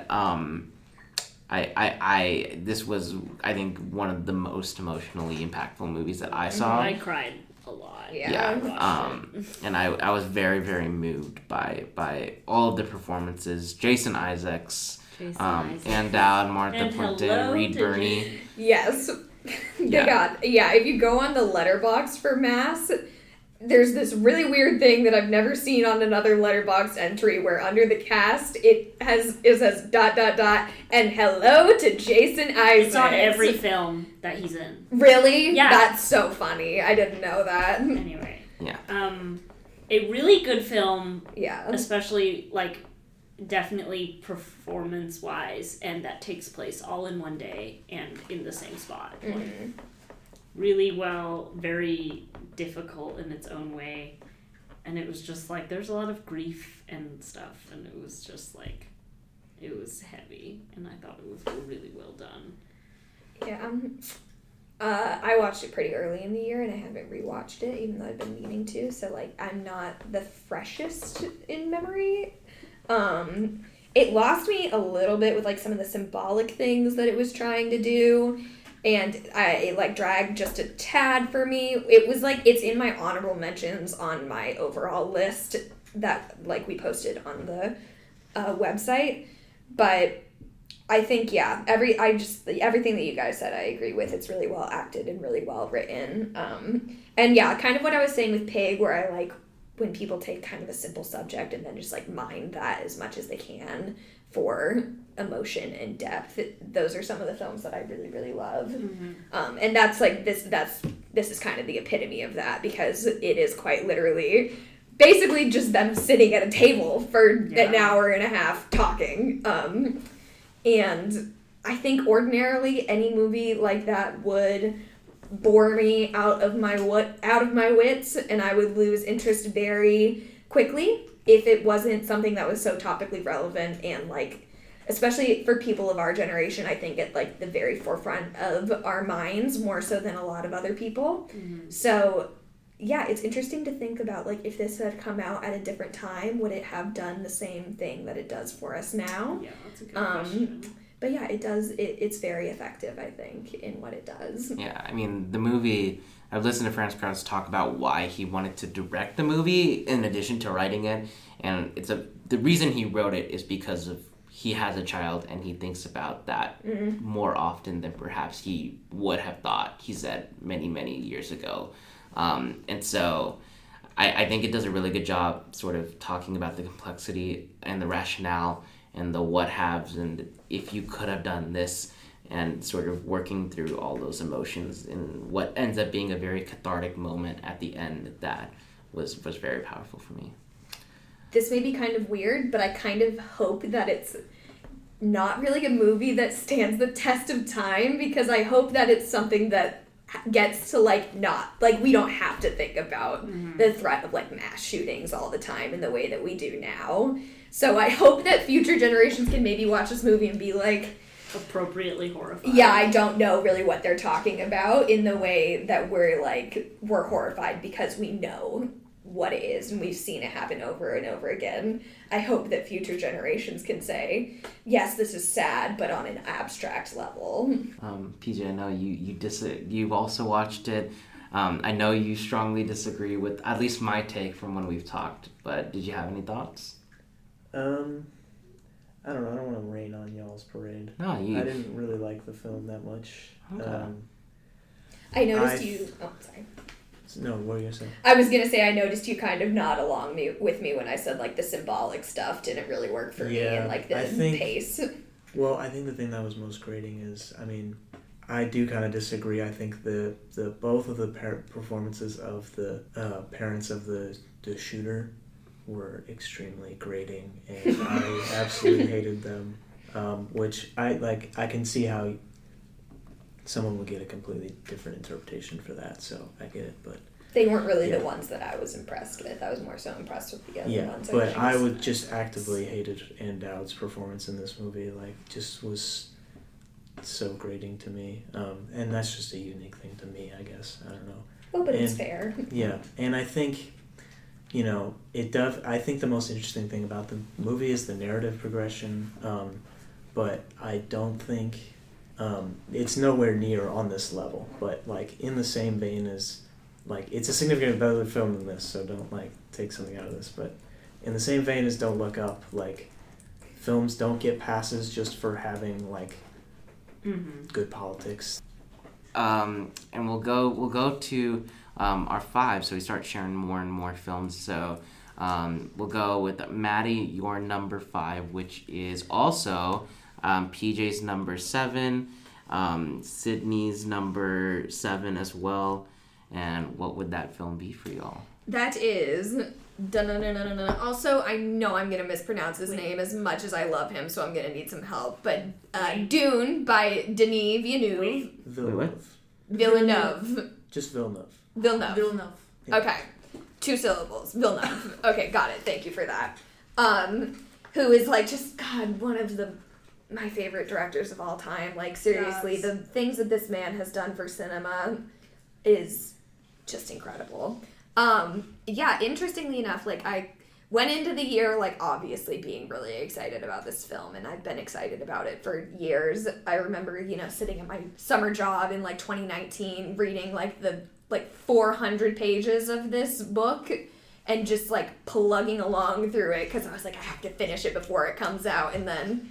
Obviously, womp womp, that didn't happen anytime soon. But I'm glad that it didn't come out on, like, as a virtual release, because I think that seeing this in theaters was very special. Yeah, and I think I definitely, like, I want to acknowledge, I think that I had the experience of this film that I did because I have read the books, and, like, I know what's going to come in the second part. And a lot of people have said they don't necessarily, like how world-buildy it is in the first one. Even though I think that's very integral to understanding the second one when all of the plot really starts to pick up. But, yeah, I don't really know if I even could say anything like that smart about this movie, except that I just really enjoyed it. I think that every moving part works together so well, from, like, the costumes to the cinematography to the music. I know I'm kind of different. This is a way I differ from the rest of this group, but I'm not really big into, like, film score. And this is the first film that I, like, sat down and just listened to, because it's really, really good. I've not read the book. I do kind of know what happens. But it's interesting that you say, I feel like everyone who hasn't read the book thinks the exact opposite and does not think it was super world-buildy or whatever. Really? That was one of the things that I was most impressed about the film is, you know, there isn't really... like scenes where they're like explaining this is what happens now and this is what this is and this is what this is. It's really like told through the imagery and the tone that he creates, you know, like a good example is, you know, on the what's the name of the race of Baron Harkonnen? Are they the Harkonnens? The Harkonnens, yeah. Yeah, on the Harkonnen home planet, like just the establishing shot in itself like tells you so much about what you need to know about them. And so I was like, the thing that like it's just the scale of the movie that like I just absolutely this is like love. Everything that a sci-fi movie should be. Yeah, true. Like the scale, the production design, and everything. From an art department standpoint, like this was just like the biggest treat. And it goes to show why production design and like costuming and all that needs to be in the Oscars. Like I don't know why we're not including that. This is like case in point movie because I think like from an art department standpoint that was a huge part of the world building and like making it what it is. The performances obviously were great, cinematography, score great, but I think art department shines. It's gotta have that like substance. And even like the way everything comes together, it's like the scale also translates to sort of the narrative arcs and the themes that it's really going for. Like you feel the scale. Like I don't know. Do people know like what happens to Paul Atreides and stuff? No, that's a huge spoiler. Okay. All right. Well, like the like scale, at the very end of the. Well, no, like story? what is going to happen? Like part 2. No, beyond part 2. I would avoid part beyond. Yeah, beyond part 2. I would avoid. No, okay, but like. The scale of the weight of that, there's like some allusions to what is going to happen, and like it is felt on the same level as like, you know, like just seeing like the giant ships, these mega structures, like everything that feels so perfect to like this, you know, this landscape that's 10,000 years in the future. Like it feels exactly that, and yeah, I don't know. They just like every technical aspect comes together perfectly, and every actor like works to accomplish the tone that Denis is going for. Yeah. And so I think the magical part and the reason it feels so epic is strangely because of how grounded the film is. Like if you listen to Denis and the sound designers and Greg Fraser, the cinematographer, they talk all about how grounded they wanted to make the movie feel. Because when you look at the film, it's so tactile in the quality of the costumes. You feel like what you're seeing can be touched, and it's something that I've felt before. You know, I think when we talk about epicness on a scale, there are a lot of directors who go for out-of-this-world cinematography, shots that aren't necessarily accomplished by if somebody went down into it felt like if somebody went down to Arrakis and just picked up a camera and looked around, that's how the movie felt. And I think that's what made me so immersed in the story, in the world building aspect, that I found so magical. This wasn't in my top 10 because I think the thing with Denis is that he has had characters go through such an emotional arc in other stories, which is why I'm so excited for part 2 of the story, is because I feel like with Dune, there's a lot in the book that isn't revealed even in part 1 that sort of like signals, like there are those allusions to even things that are in the first book. Like I was talking to some friends and they didn't really realize Dr. Yuan was a Mentat. And that's not something that's really mentioned in the... But it's a very important thing when you read the book about... Dr. Yue is he's trained he's to not a betray. Suk doctor. Thufir Hawat, who is Stephen McKinley Anderson, is the Mentat. Yes, and I mean, there's so much of those details in the world that, like, it is very hard, and I think it was a smart thing to take out a lot of that exposition, because I feel like it would have definitely bogged it down. I think in the moment I was, like, a little whiny about it. Yeah, but I mean, when you're watching the film, and if decision. you've read the book, there's so much to be taken and enriched by knowing that knowledge that it's very clear in the movie of what is happening if you have read the book. And I found like, from what I understand, the book is told from the perspective of the future telling these stories. Yes, and exactly. Yeah. So you kind of can't translate that way of storytelling into film directly. Yeah, true. And so I feel like the way he's done it is just like translate the idea of them through, you know, all of the, you know, visual and sonic aspects that we talked about earlier. I mean, there's like, it's a fantasy film. Like, if he, like, the level of unfamiliarity where he, like, just doesn't explain it. Like, I think it would lose some of that glamour if he did try to explain it. Well, but at the For same time, I think it works that he doesn't really explain it, because that is the mindset that Paul is in. Like, this is a completely foreign landscape, and like he has to learn all of this just as we are. And honestly, I think at its core, this is kind of what cinema is all about for me, is being so like immersed and experiencing like emotions that I can find resonance with in a completely unrelatable landscape, and something that I've never seen before and like personally never experienced. That is what is like very magical about film to me, and it really just hits that. It's really just fundamental. It's really just awe-inspiring. Like, that's like what it is. It's just like, you know, like it's just like huge in obviously everything that's in it, and like the weight of it being a huge budget movie and having this huge cast and like everybody who's attached with it, but just like also like the experience of it is just like you just want to like bask turns in you it. up to 11. You know? I was like, so we watched this in a screening, like packed theater, great experience. It was also my birthday, which was great. Yeah. Awesome birthday gift. And I remember being so like it was part 1, so it wasn't all of Dune. It's like the first half of Dune. But I was like so sad the movie was over because I wanted more.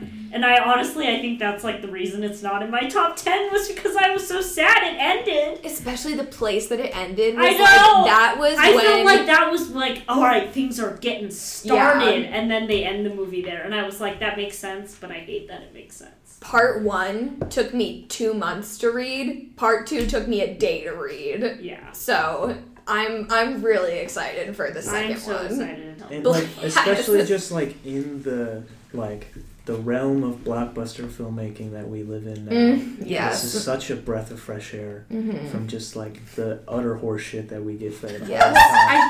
I think it's because he cares so much about the story. Oh, yes, true. It's coming from a super fan. Like, Denis is the biggest Dune nerd, and that comes through, and I think that's what makes it so special, because he took the time. He, like, wanted to make things perfect. Yeah. He said, like, in an interview, I think, he's like, he wanted his, like, younger self to be okay with, like, the choices that he made, so... Yeah, I thought it was incredible. It really lived up to the hype for me at least. I'm just interested. Who read it? Because I kind of thought that you had read it. I read all 6 books. that's impressive, especially because I feel like it kind of goes downhill a little bit at some parts. The first 3 are solid. I think the last 3 are written by Frank Herbert's son. And Yeah. they like jump forward like 10,000 years randomly. I sort of know what happens. But And it goes off I the would rails. like to read it. Rohan, have you read it? I've read part 1's, or no, sorry. He's in the camp of I- tried to and didn't. Oh, okay. Yeah, I've read 125 pages 3 different times. Nice. The first, yeah, but I have not. It's Got it. yeah. Yeah. It's, I just it's hope they get thickums. to Messiah because that's what sounds the most interesting. Yeah. Yeah. Yeah. The first, I think Denis could do the first 3 and wrap it up pretty solid. Yeah, no, I think he talked about he was interested in the I trilogy. would love to see that so much. Yeah, but Okay. Yeah. all right. So I think we'll jump to PJ's number 5, which is Azor. yes, Azor. He had Have to check the notes. I see. I Gotcha. wasn't expecting that. 5 is the first one that we all like talk about. I Yeah, just so I'm noticed. pretty confident that nobody else has seen this one. You are. No, you I have checked. your confidence is I fulfilled. checked. Yes. Yeah. Okay. So it's by a Swiss director, but it's set in Argentina, in I think probably about 1980. Which, if you know anything about Argentina, in the late 70s and early 80s, it was a right-wing military junta supported by the U.S. Disappeared tens of thousands of people. Yeah, pretty fucked up regime there. And so centers around this Swiss banker named Yvon de Ville, who goes there to replace his partner, who was sort of based there as the head of operations there, who sort of disappears under this slurry of whispered rumors, and it's eventually becomes implied of why he is not there anymore, but you don't really learn that till later. But so basically he's there to sort of pick up the pieces, pick their business back up in the country, which, considering he's a Swiss private banker, is basically in the business of working with the country's elite to siphon a local country's wealth out of the country and into these like offshore tax havens and things. And so what the film constitutes, it's really like composed of these little dramas like that sort of occur over the, it's a really like, it's, I feel like I'm probably the only one who would like it here. It's really dry and austere, and there's no like grand flourishes of emotion really at any point in the film. And it's just these little dramas where, composed of these people who, you know, they imply everything, they never say what they mean, but their intentions are clear. And there's this like air of the violence and repression that lies under everything. And sort of as he gets deeper and deeper into this world, like the morality becomes more of a question, and it sort of fades further away. There's this really, really spectacular scene where he sort of goes to, like, on a client hunting mission, goes to this elite club called the Circle of Arms, which sort of like one of those, you know, rich men's gentlemen's club or whatever. He ends up meeting with this priest who's sort of, you know, from the body language of the other characters in this scene, we can tell he's like a feared, like respected figure amongst this elite circle. There's this amazing scene where they sit down to, you know, discuss business, to buy some stocks, and there's this little drama over the priest wants to open a Forex contract in Uganda after a recent coup there. And like there's this, I don't know, it'd be hard to explain too much, but this little drama that occurs there is just, it's like, it's really dry, but there's this layer of like the heightened emotions of like a political thriller or a conspiracy thriller that lies underneath it. And it's all just like heavily implied, and you still feel it even with like sort of the dryness of the image, and just all the performances are really, really spectacular. And sort of this ends up as this like Heart of Darkness story about quiet evils that go unnoticed in the world, and it's really spectacular. I would highly recommend to anybody. Okay. But yeah. All right. That was very, sounds honestly very, very interesting. Yeah. It's interesting because it seems like something that's very like up your alley, just in terms of like what I know about you and what you're like interested in. And it's interesting because that might not appeal to everybody, but I think that's what's so special about some of these films is that there are niche films that work really well for some people and maybe not as well for others, but that doesn't mean that doesn't take away from the film. It just means that it's for certain people and not for certain people, and that's part of what I love about film is that like things will eventually find their audience. I do want to say one more quick story about it. It sort of originates, the director, he's Swiss, obviously, and sort of originates on Mubi, which is what the film is on. Okay. There's like a 20-minute interview after the film that you can watch with the director. And he sort of talks about how the idea for the film originated from, he's reading the journals of his grandfather, who himself was a private banker. And he visited Argentina in 1980.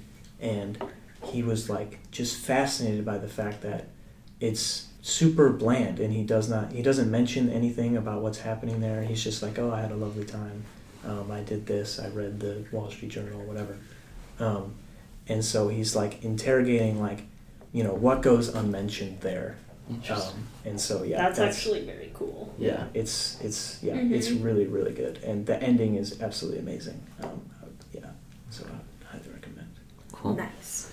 All right, then I guess we'll jump to the next number 5, which is my number 5, which I don't think anybody else has in their top 10. I had it in my top 10 last year, actually. Gotcha. So, okay. kind of. I didn't get a chance to watch it till this year. I saw it at like some really weird, obscure film festival last year. I saw it like I think April 2021, and by then it was. What is the movie? Shiva Baby. Oh. Shiva Baby. Shiva Baby. Amazing film. I just say fuck yes to this movie just in general. It's so good. Directed by Emma Seligman, I think is her name. She's 24 years old. Crazy, first of all. Oh my gosh, this is based off of her grad school thesis at NYU, made for an incredibly small budget and set in pretty much one location. It follows this woman, I forget what her name is, but it's played by Rachel Sennott, who's I think booked like a lot of projects. Oh, she's icon. Yeah. I love her. Yeah. Her name's Danielle in the movie. Danielle in the movie, gotcha. So follows Danielle, who has a sugar daddy, and is essentially has to go to this Shiva, which I believe is like a sort of like a Jewish, Jewish wake. Okay, that's a good way of putting it. A Jewish wake, and there she has to deal with the pressures of her family, of not knowing certain things. But her sugar daddy shows up, and there is a lot of conflicting interests in terms of who knows what, and what she's trying to make sure she keeps her life separate. And as an Indian straight guy, none of the demographics here line up with mine, but I will say the anxiety of huge family gatherings is something that I have been akin to since I can remember life. In that having a lot of people just around is anxiety inducing, let alone having multiple identities and sort of putting on different faces for different people. And how thrilling, it's very anxious, but when you're watching it, the movie is very thrilling in the don't look at her, don't look at like what everybody's saying. And I think I did get a chance to rewatch it, and second watch, it's not necessarily as polished as I thought, but the story still very much resonates, especially with the climax. It's a very, very funny movie as well, I should mention. There's a lot of like character actors in this film. Fred Millimond is one that is a guy that I've seen a lot in. If you watch A Serious Man, Cy Evilman in A Serious Man, Molly Gordon. She's in Booksmart. Yeah, she's in Booksmart. She's been in a lot of different things she recently. Is she also the one in Ma? Yeah, I think she is. She's the one in Ma, right? Okay. Icon. Yes, the iconic. On the iconic Octavia Ma. Spencer. Horror film. Yes, that we've all love and cherish. And so. My number 1 this year. Yeah. Spoiler alert. I was very pleasantly surprised, very inspired by the filmmaking and the effort that went into this film, and from both Rachel Sennott and Emma Seligman, who both put a lot into the writing and the final product. I am very excited for what they do next. Yeah. I don't know. I think PJ and Maddie, you Yeah. both watched this film? Yeah. I will say, on the off chance that either Emma Seligman or Rachel Sennott is listening to this, I am free on Thursday if you want to hang out when I am free on Thursday. I love them. They are so amazing, and yeah, I just so talented. But yeah, what I really love about this film is it, I think, falls into a niche that I find a lot of my own writing falling into, which is comedy driven with an emotional story at the heart, because I feel like that's just I use humor as kind of a coping mechanism in my own life, so it is very emotionally resonant with me in that way. Yeah, I think part of what I love about it is that it is very, ingrained in a very specific Jewish American culture, and which is not something that I have any experience with, but it still is resonant with me. Like you were saying, you don't identify with the main character on any sort of surface level, but she is somebody that is really easy. You can very easily find a piece of yourself within her, which I think is the mark of good writing. And I think that there is a reason that Emma Seligman is getting so much acclaim for this and has so much success even at the tender age of 26, which is basically a baby in a filmmaker's career. And I think it's really well deserved. I think that this movie is really, really good, and I definitely need to rewatch it. I haven't really watched it at all this year, but it did it really stuck with me when I watched it last year. And I was really happy to see it on your list. Yeah. I liked it a lot too. I obviously wasn't as huge a fan as you. Didn't connect to it in the same way, but I definitely appreciated sort of the building stress of the story and then how it gets resolved. Yeah. And it's really well made. So. Yeah, it's a very impressive debut feature film from somebody, and so it's also based on her I'm pretty sure graduate thesis short film. Yeah, which is interesting because a lot of films that I've seen recently that I really love that have been festival darlings, especially, have been based off of short films. Yeah, it's a very interesting pipeline. Yeah. And I think it served her well because it got her financing to actually make the film, even though it's for a feature film. I think it was the budget was $250,000. Was it even that? I thought it was closer. I mean, it was less than $5 because I was looking on Twitter before this. She won the movie won the Cassavetes Award at the Spirit Awards just now, so it has to be less than half of it. 200,000 just now. 200,000? Yeah, earlier today, whenever that happened today. Yeah, Spirit Awards are happening or happened, one of the two. But anyway, I thought that they didn't change it to be next to the Oscars like it typically does. No. But anyway, yes, definitely check it out. I think it's on HBO Max right now, which is great. So would highly recommend that. I will be watching. Yeah, it's great. For sure. I was so happy to see that people liked it and had it on their list this year because it's definitely worth the watch. All right, so we'll move on to Sydney's number 5, which is, and it's PJ's number 8, which is Licorice Pizza, directed by Paul Thomas Anderson.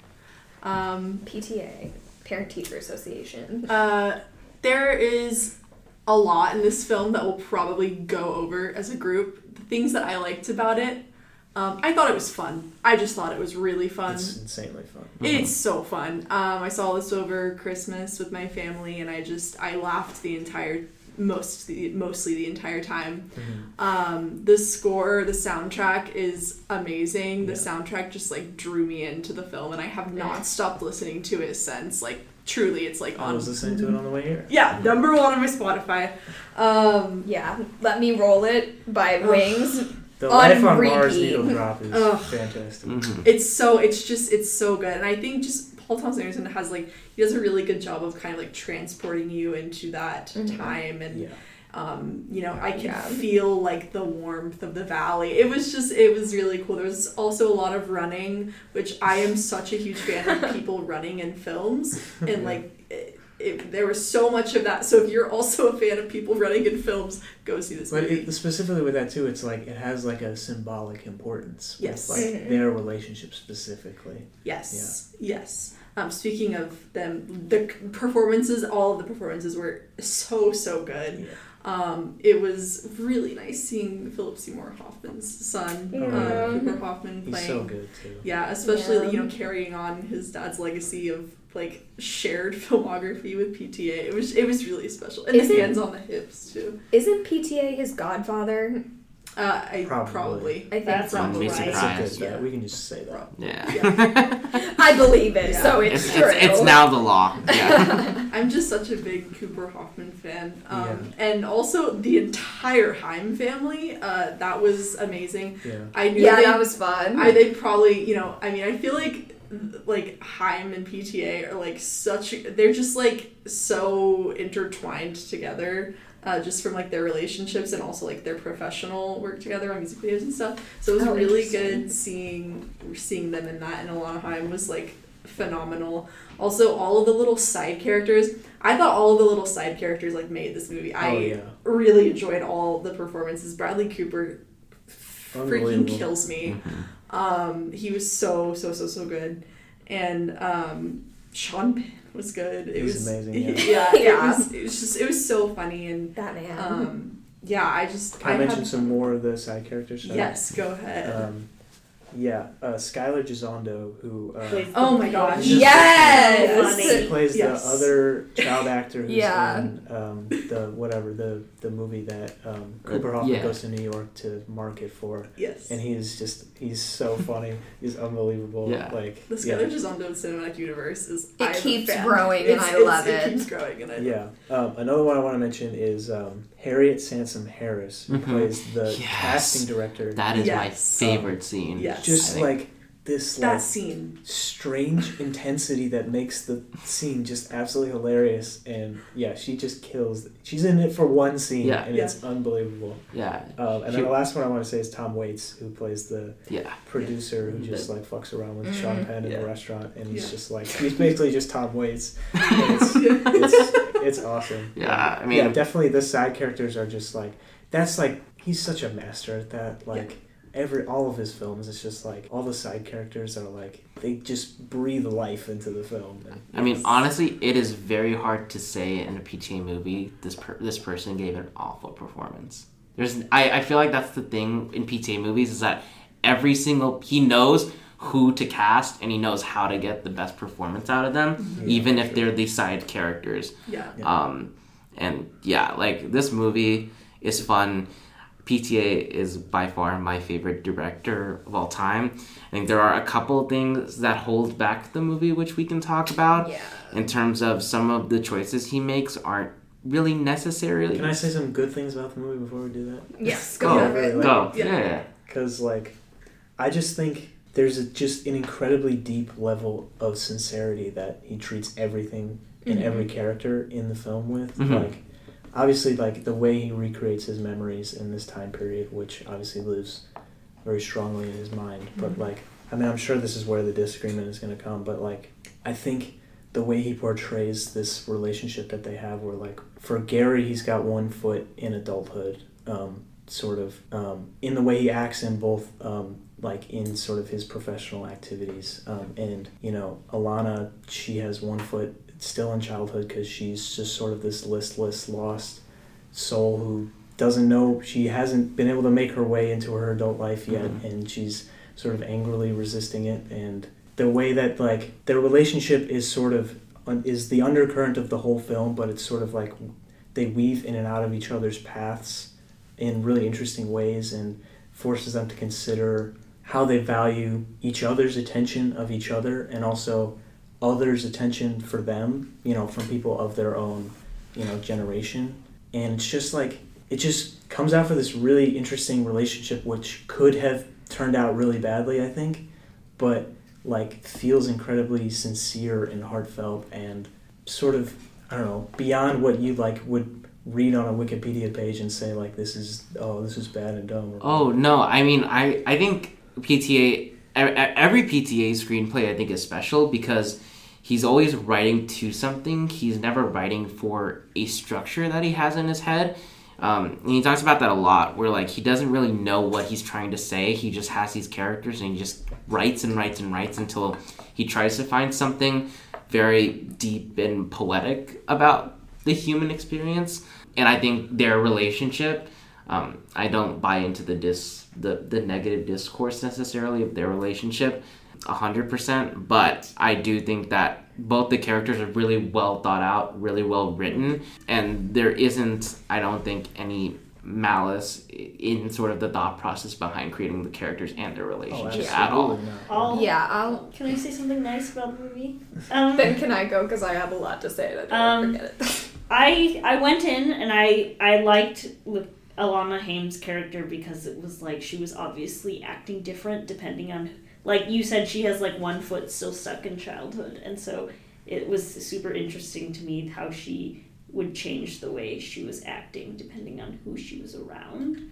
And then I was also just really relatable, by the way. Right, she's like working through how she feels about like the male attention that she receives. I feel like with the different characters and how they give it to her in different ways. Yeah, and then I think this is very much Alana Haim's movie. Oh, and sure. not. Oh yeah, like, no. I went in thinking that they would be like equally featured, but it's definitely her movie. Mm-hmm. She shines, yeah. And my personal opinion was that Cooper Hoffman's character was really fucking annoying. Yes, I was like, fuck him. He is so fucking annoying. I mean, it's very Cooper Hoffman himself seems very nice and sweet and everything, but I liked I think the humor has been touched on a few times which was really nice, and then just Alana Haim's, like, for me it was all about her and how she was navigating everything, and which I thought was done really well. Can't wait to see her in more stuff. Yeah. This is like this is interesting. I thought I was gonna like really like this movie because I really love the time period, and like obviously the soundtrack was like bone-chillingly amazing. Yeah, there were just like a couple sticking points for me. I think I feel like I'm in the minority, but the relationship really just did not work for me, and I think it's because I come from the perspective of like a woman in her 20s in a transitionary period, and like, I just found him like to be very annoying, and I cannot even conceive of ever finding a 15-year-old to be attractive in any sense of the word. It just like kind of is like very upsetting to me to think about. So like that was definitely a sticking point for me. There was also some like jokes that I didn't really get why they were in there, and I think we probably all know what I'm talking about, but I like also don't feel like it's really my place to take up space in that discourse, and also like it's been said many times in many different places, so I don't think that I really need to touch upon it. But like in terms of what I did like, I did think it was like fun. The first 5 minutes, the writing, this was pointed out to me by my screenwriting professor, but that is excellent writing in the first 5 minutes. It tells you everything you need to know, and it's really a masterclass on how to craft a screenplay. And yeah, like I said, like you guys all said, the performances were what kept it going for me. I never found myself like getting bored with it or anything. It was like very entertaining throughout, and especially parts were just like so. I was kind of like, what's happening? Like the thing about the when they were at the restaurant and then like a golf course and the stunt that they did, I was like getting like arrested randomly. Yeah, like going on? I definitely never found myself getting bored. But yeah, I think it was really like the performances that carried it through for me. I didn't know that Haim had like connections with Paul Thomas Anderson in the He's past. So directed, he's like, directed like all of their music videos. I And did not also- know that. So this is actually loosely based on his relationship with their mom. So his like the Mamaheim. Well, not the movie, but No, his connection. his connection in real life. Yeah.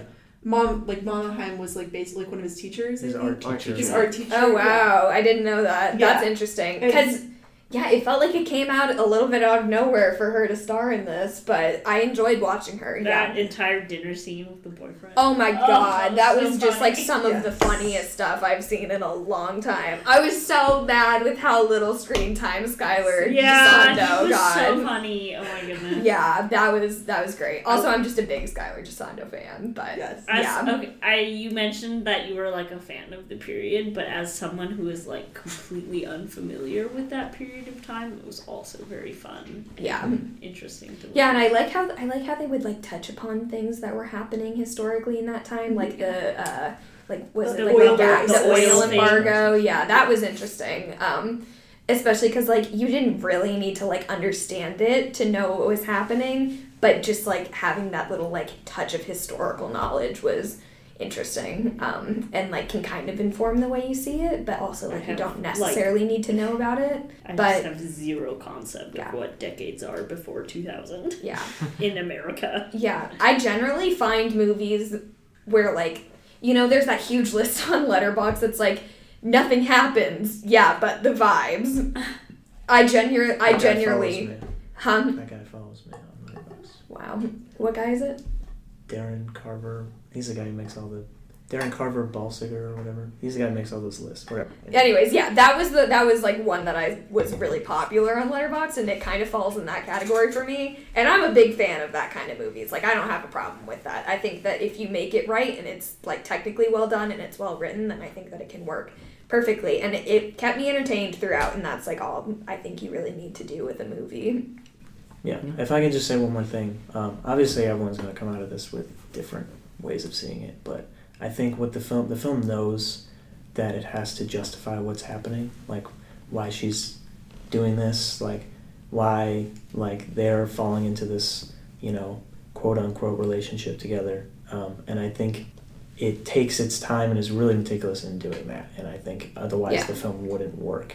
Obviously, you know, we can disagree on that, but yeah, I think that's what the film is really building towards, is like, why are these people, it's really, it's even like less about like attraction. It's more of just like a serendipitous conjunction of energies that Yeah. like they come together and they're sort of naturally drawn together. I.e. running towards each other. Exactly. Yeah. Yes. Yeah. So yeah. Yeah, I don't know, like what you were saying about it, I think, and like where they are at different points in their life is not necessarily something that I got upon viewing, but like it adds more depth to it for me. Still doesn't really hit the way that I would like for it to, but that's okay. Like, I still think it's like it was very like middle of the pack for me, and compared to like some of the other things that I saw this year, middle of the pack is a good place to be. Yeah, I think. Well, yeah. I love it. Freaking soundtrack was just amazing. I also knew nothing about the soundtrack. Oh, it's Like- also Johnny Greenwood score, so it's like, Yeah, yes. I did not know who that man was until this year. shout I out do Johnny not- Greenwood. I do not know this man. If I saw Well, him on the everybody street- here is like, "Oh my god, that needle drop! What a banger!" And I'm just like, I haven't heard of any of these before. Well, I'm not like a 70s music guy either. I was just like, it sounds fucking great. It's so good. There was this really weird, this is kind of Stumbled in. tangential, but I like Shazammed a song. I'm a huge Beatles fan, like probably too much so, but I Shazammed this one song and I was like, I'm gonna listen to that later. And then afterwards I found out it was Paul McCartney. It was Let Me Roll It, and I was Yeah. like, yes! Which, that song works so well in that scene. It does. Yes. It For yeah. what's happening. No, it does. And yeah, and I listened to it like so much. And then I found out, I like looked up, I was like, is Paul McCartney touring? And he wasn't. And then just a couple days later, he announced that he's coming to Seattle. And that was really weirdly serendipitous for me, but stoked about that. Tangential, but anyways. Cool. So I think we can move on to our last number 5, which is Stephanie's, which is also, I think, on Sydney's number 6. yeah, Sydney's number 6 and Maddie's number 7, which is The French Dispatch. yeah. So Stephanie, explain why the French Dispatch. I'm a huge. I love Wes Anderson a lot. He's definitely up there. I think amidst a lot of films that are really like heavy content-wise, any Wes Anderson, honestly, it can be very refreshing in the sense like, and I like watched my first Wes Anderson films this past summer. I watched like 4 in June or July or something, and I was like, wow, I love this guy. And so watching this one, like, I went in knowing the vibe I was going to expect, and I got everything I asked for and more, and it just was like amidst heavy content movie stuff that can be really depressing sometimes. It was just like, it had the color palette, the way that he does his camera thing, the dolly shots, the tracking shots and everything, and it had everything that I wanted, and the cast and everything, and it had that like Wes Anderson quirky comedy that went with it, and I just found it like, how can you not absolutely adore that, you know? Mm-hmm. Yeah, I'm not even like a huge Wes Anderson person.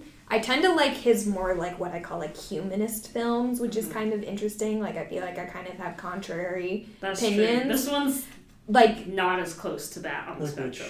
Like the Darjeeling Limited I like, which is kind of like, I like that one too. yeah, but like I like in the broader like populace, I think that's like kind of a less liked one in Wes Anderson's filmography. So I'm not typically into his like really highly stylized ones as much, but I really did enjoy this. I especially liked how much it showed us of actors who I don't really typically consider to be comedic actors, stepping into a comedic lens. Like, yeah, like Frances McDormand does basically what Frances McDormand does in any other movie. Not to say that she's like one note or anything. I think I would rather eat my own shoe than say that Frances McDormand is one note, but it works really, really well in shows that she has like serious comedic chops, and like, yeah, this whole cast is just like amazing. Yeah, every time he comes back with more people, I'm like, yes. Yeah. I think Jeffrey Wright steals the show. Oh, yeah, I for rewatched sure, this yeah. recently, and I really have to say that he did like. And I yes. keep noticing him in more things than now, and he's just like, he's incredible. Yes, I'm such a huge Jeffrey. Yeah. Oh, yeah. I could just have him in everything, and I would be so happy. But yeah, I also love that this is broken into vignettes. I kind of think that like do we all have a favorite of the 3, not including Tom Wilson? Can we remind everyone what they are? Okay, so the first one is the art exhibit. Well, there's also a little like prologue, which is like Owen Wilson's little tour. Yeah. Owen Wilson's bike tour, Benicio del Toro's prison art exhibit, the Timothée Chalamet as a revolutionary, and then the dinner scene. The dinner and the dinner with the police chief. I would say the Chalamet one's probably the weakest of the bunch. Yeah, I was gonna say, I feel like just how in love I am with Timothée Chalamet, people would expect me to say that one, but I think actually Benicio del Toro's one was my favorite. I agree with that. It also just had some of the best shots in it, like that shot of him standing in front of the yellow background, throwing the like grain meal up in the air. It's like so. The sequence where the prisoners. Oh, well, he tries to, like, fight Adrian Brody in a wheelchair. Yeah. That one always makes me laugh. Yeah. I mean, that has my favorite moment in the movie where it's like, is there, like, an objections, like, at a wedding, and then Adrian Brody just jumps up and starts defending for, like, when they asked for Benicio del Toro's appeal. I forget what the exact... The delivery was so good. I was just like, that was like... Jeffrey Wright also has a line. He's, like, lost in the police station, which made me laugh really hard. It was like... poor cartography, the curse of the homosexual. Yeah, no, but it was just like. I mean, like of the 3, the Jeffrey Wright one, I think is my favorite. I think the Jeffrey Wright one is my favorite. Because I think is nice to end. Well, because the thing is, I think that of the stories, I think that one has the most emotional resonance. Like I think this is much more stylized than. Like this is when people say this is the most Wes Anderson movie of the Wes Anderson movies. Yeah, I think he definitely like owns his Wes style. Anderson too close to the side. Yeah, and sometimes I went I went on a whole marathon, and I think sometimes it's just the emotional aspect of the story works less, and so we criticize the style as the reason why. Not there at all. What? I agree with that. And so I think of the three, Jeffrey Wright's sort of the loneliness of being a journalist, which was like in sort of that the solitary confines of being a writer, I think is touched on just ever so slightly to the point where I found it very like poetic in a certain sense, but But you know fun. What the chef says, I think, really does most of what is really what gets me, I think, in the last one, and then also the animated sequence. The animated I think sequence does is like fun. 65% of the work for me. Who does the chef say? So at the end, he's all like, he like eats the poison thing that they use, and then he's like, I tasted a new flavor at my age. Yeah. That's like a rare thing. Oh, yeah. And it's just very sweet. But you know what's interesting that you say about like the solitariness of being solidarity? Solitude. Solidarity. Solidarity. I was like, that's not No the right solidarity. word. that is Al Pacino's Yeah. line. The solitude of being an artist, which is interesting because you know what I think the first one touches on is that same thing, which is why it stuck with me so much. But yeah, and then also of course like it's just funny. It's funny. It was just delightful to me. I have to maintain journalistic neutrality. Yeah, and it's interesting because like the thing that like ties it all together, which is Bill Murray dying, like I almost kind of like forget about. I know, right? And I can't tell if that's like a good thing or a bad thing for a framing device, but I enjoyed it Like nonetheless. this film is good for the people who are like already Wes Anderson films, and you go in like looking for the things about Wes Anderson films that you really like. It's very unapologetically him, which is what I would not appreciate. start anyone out, which I think is a mistake I might have made with one of my friends. But yeah, I would not start anyone out on French Dispatch, but once there are a couple movies in, Yeah. definitely. Yeah, but I think it's certainly one of my more favorite ones, and I found it a very fun one as well. Yeah. I'm glad to know I have a fellow fan of the Darjeeling Limited because I feel like that movie does not get the love that it trains. needs. Yeah. Yeah, this one I liked French Dispatch. Yes, I always mix it up with Exit, but yeah, because that other movie also came out the same year. But yeah, I don't know. I really liked it stylistically and tonally. It's just I have no respect for journalists, so didn't care about that part of the story at all. But Jeffrey Wright. He's great. So. Yeah. No. Yeah. Awesome. So that was part 1 of our podcast. If you're interested in listening to part 2, that should be out soon. But if you like this conversation and you want to hear more, you can follow us at Film Club UW on Twitter and Instagram. If you want to hear more podcast episodes, you can follow us on Apple Podcasts, Spotify, SoundCloud, and Google Play. That's going to be it for this part. But do check out part 2 where we cover films 4 through 1 on all our lists. Thanks for listening. See you in the next one.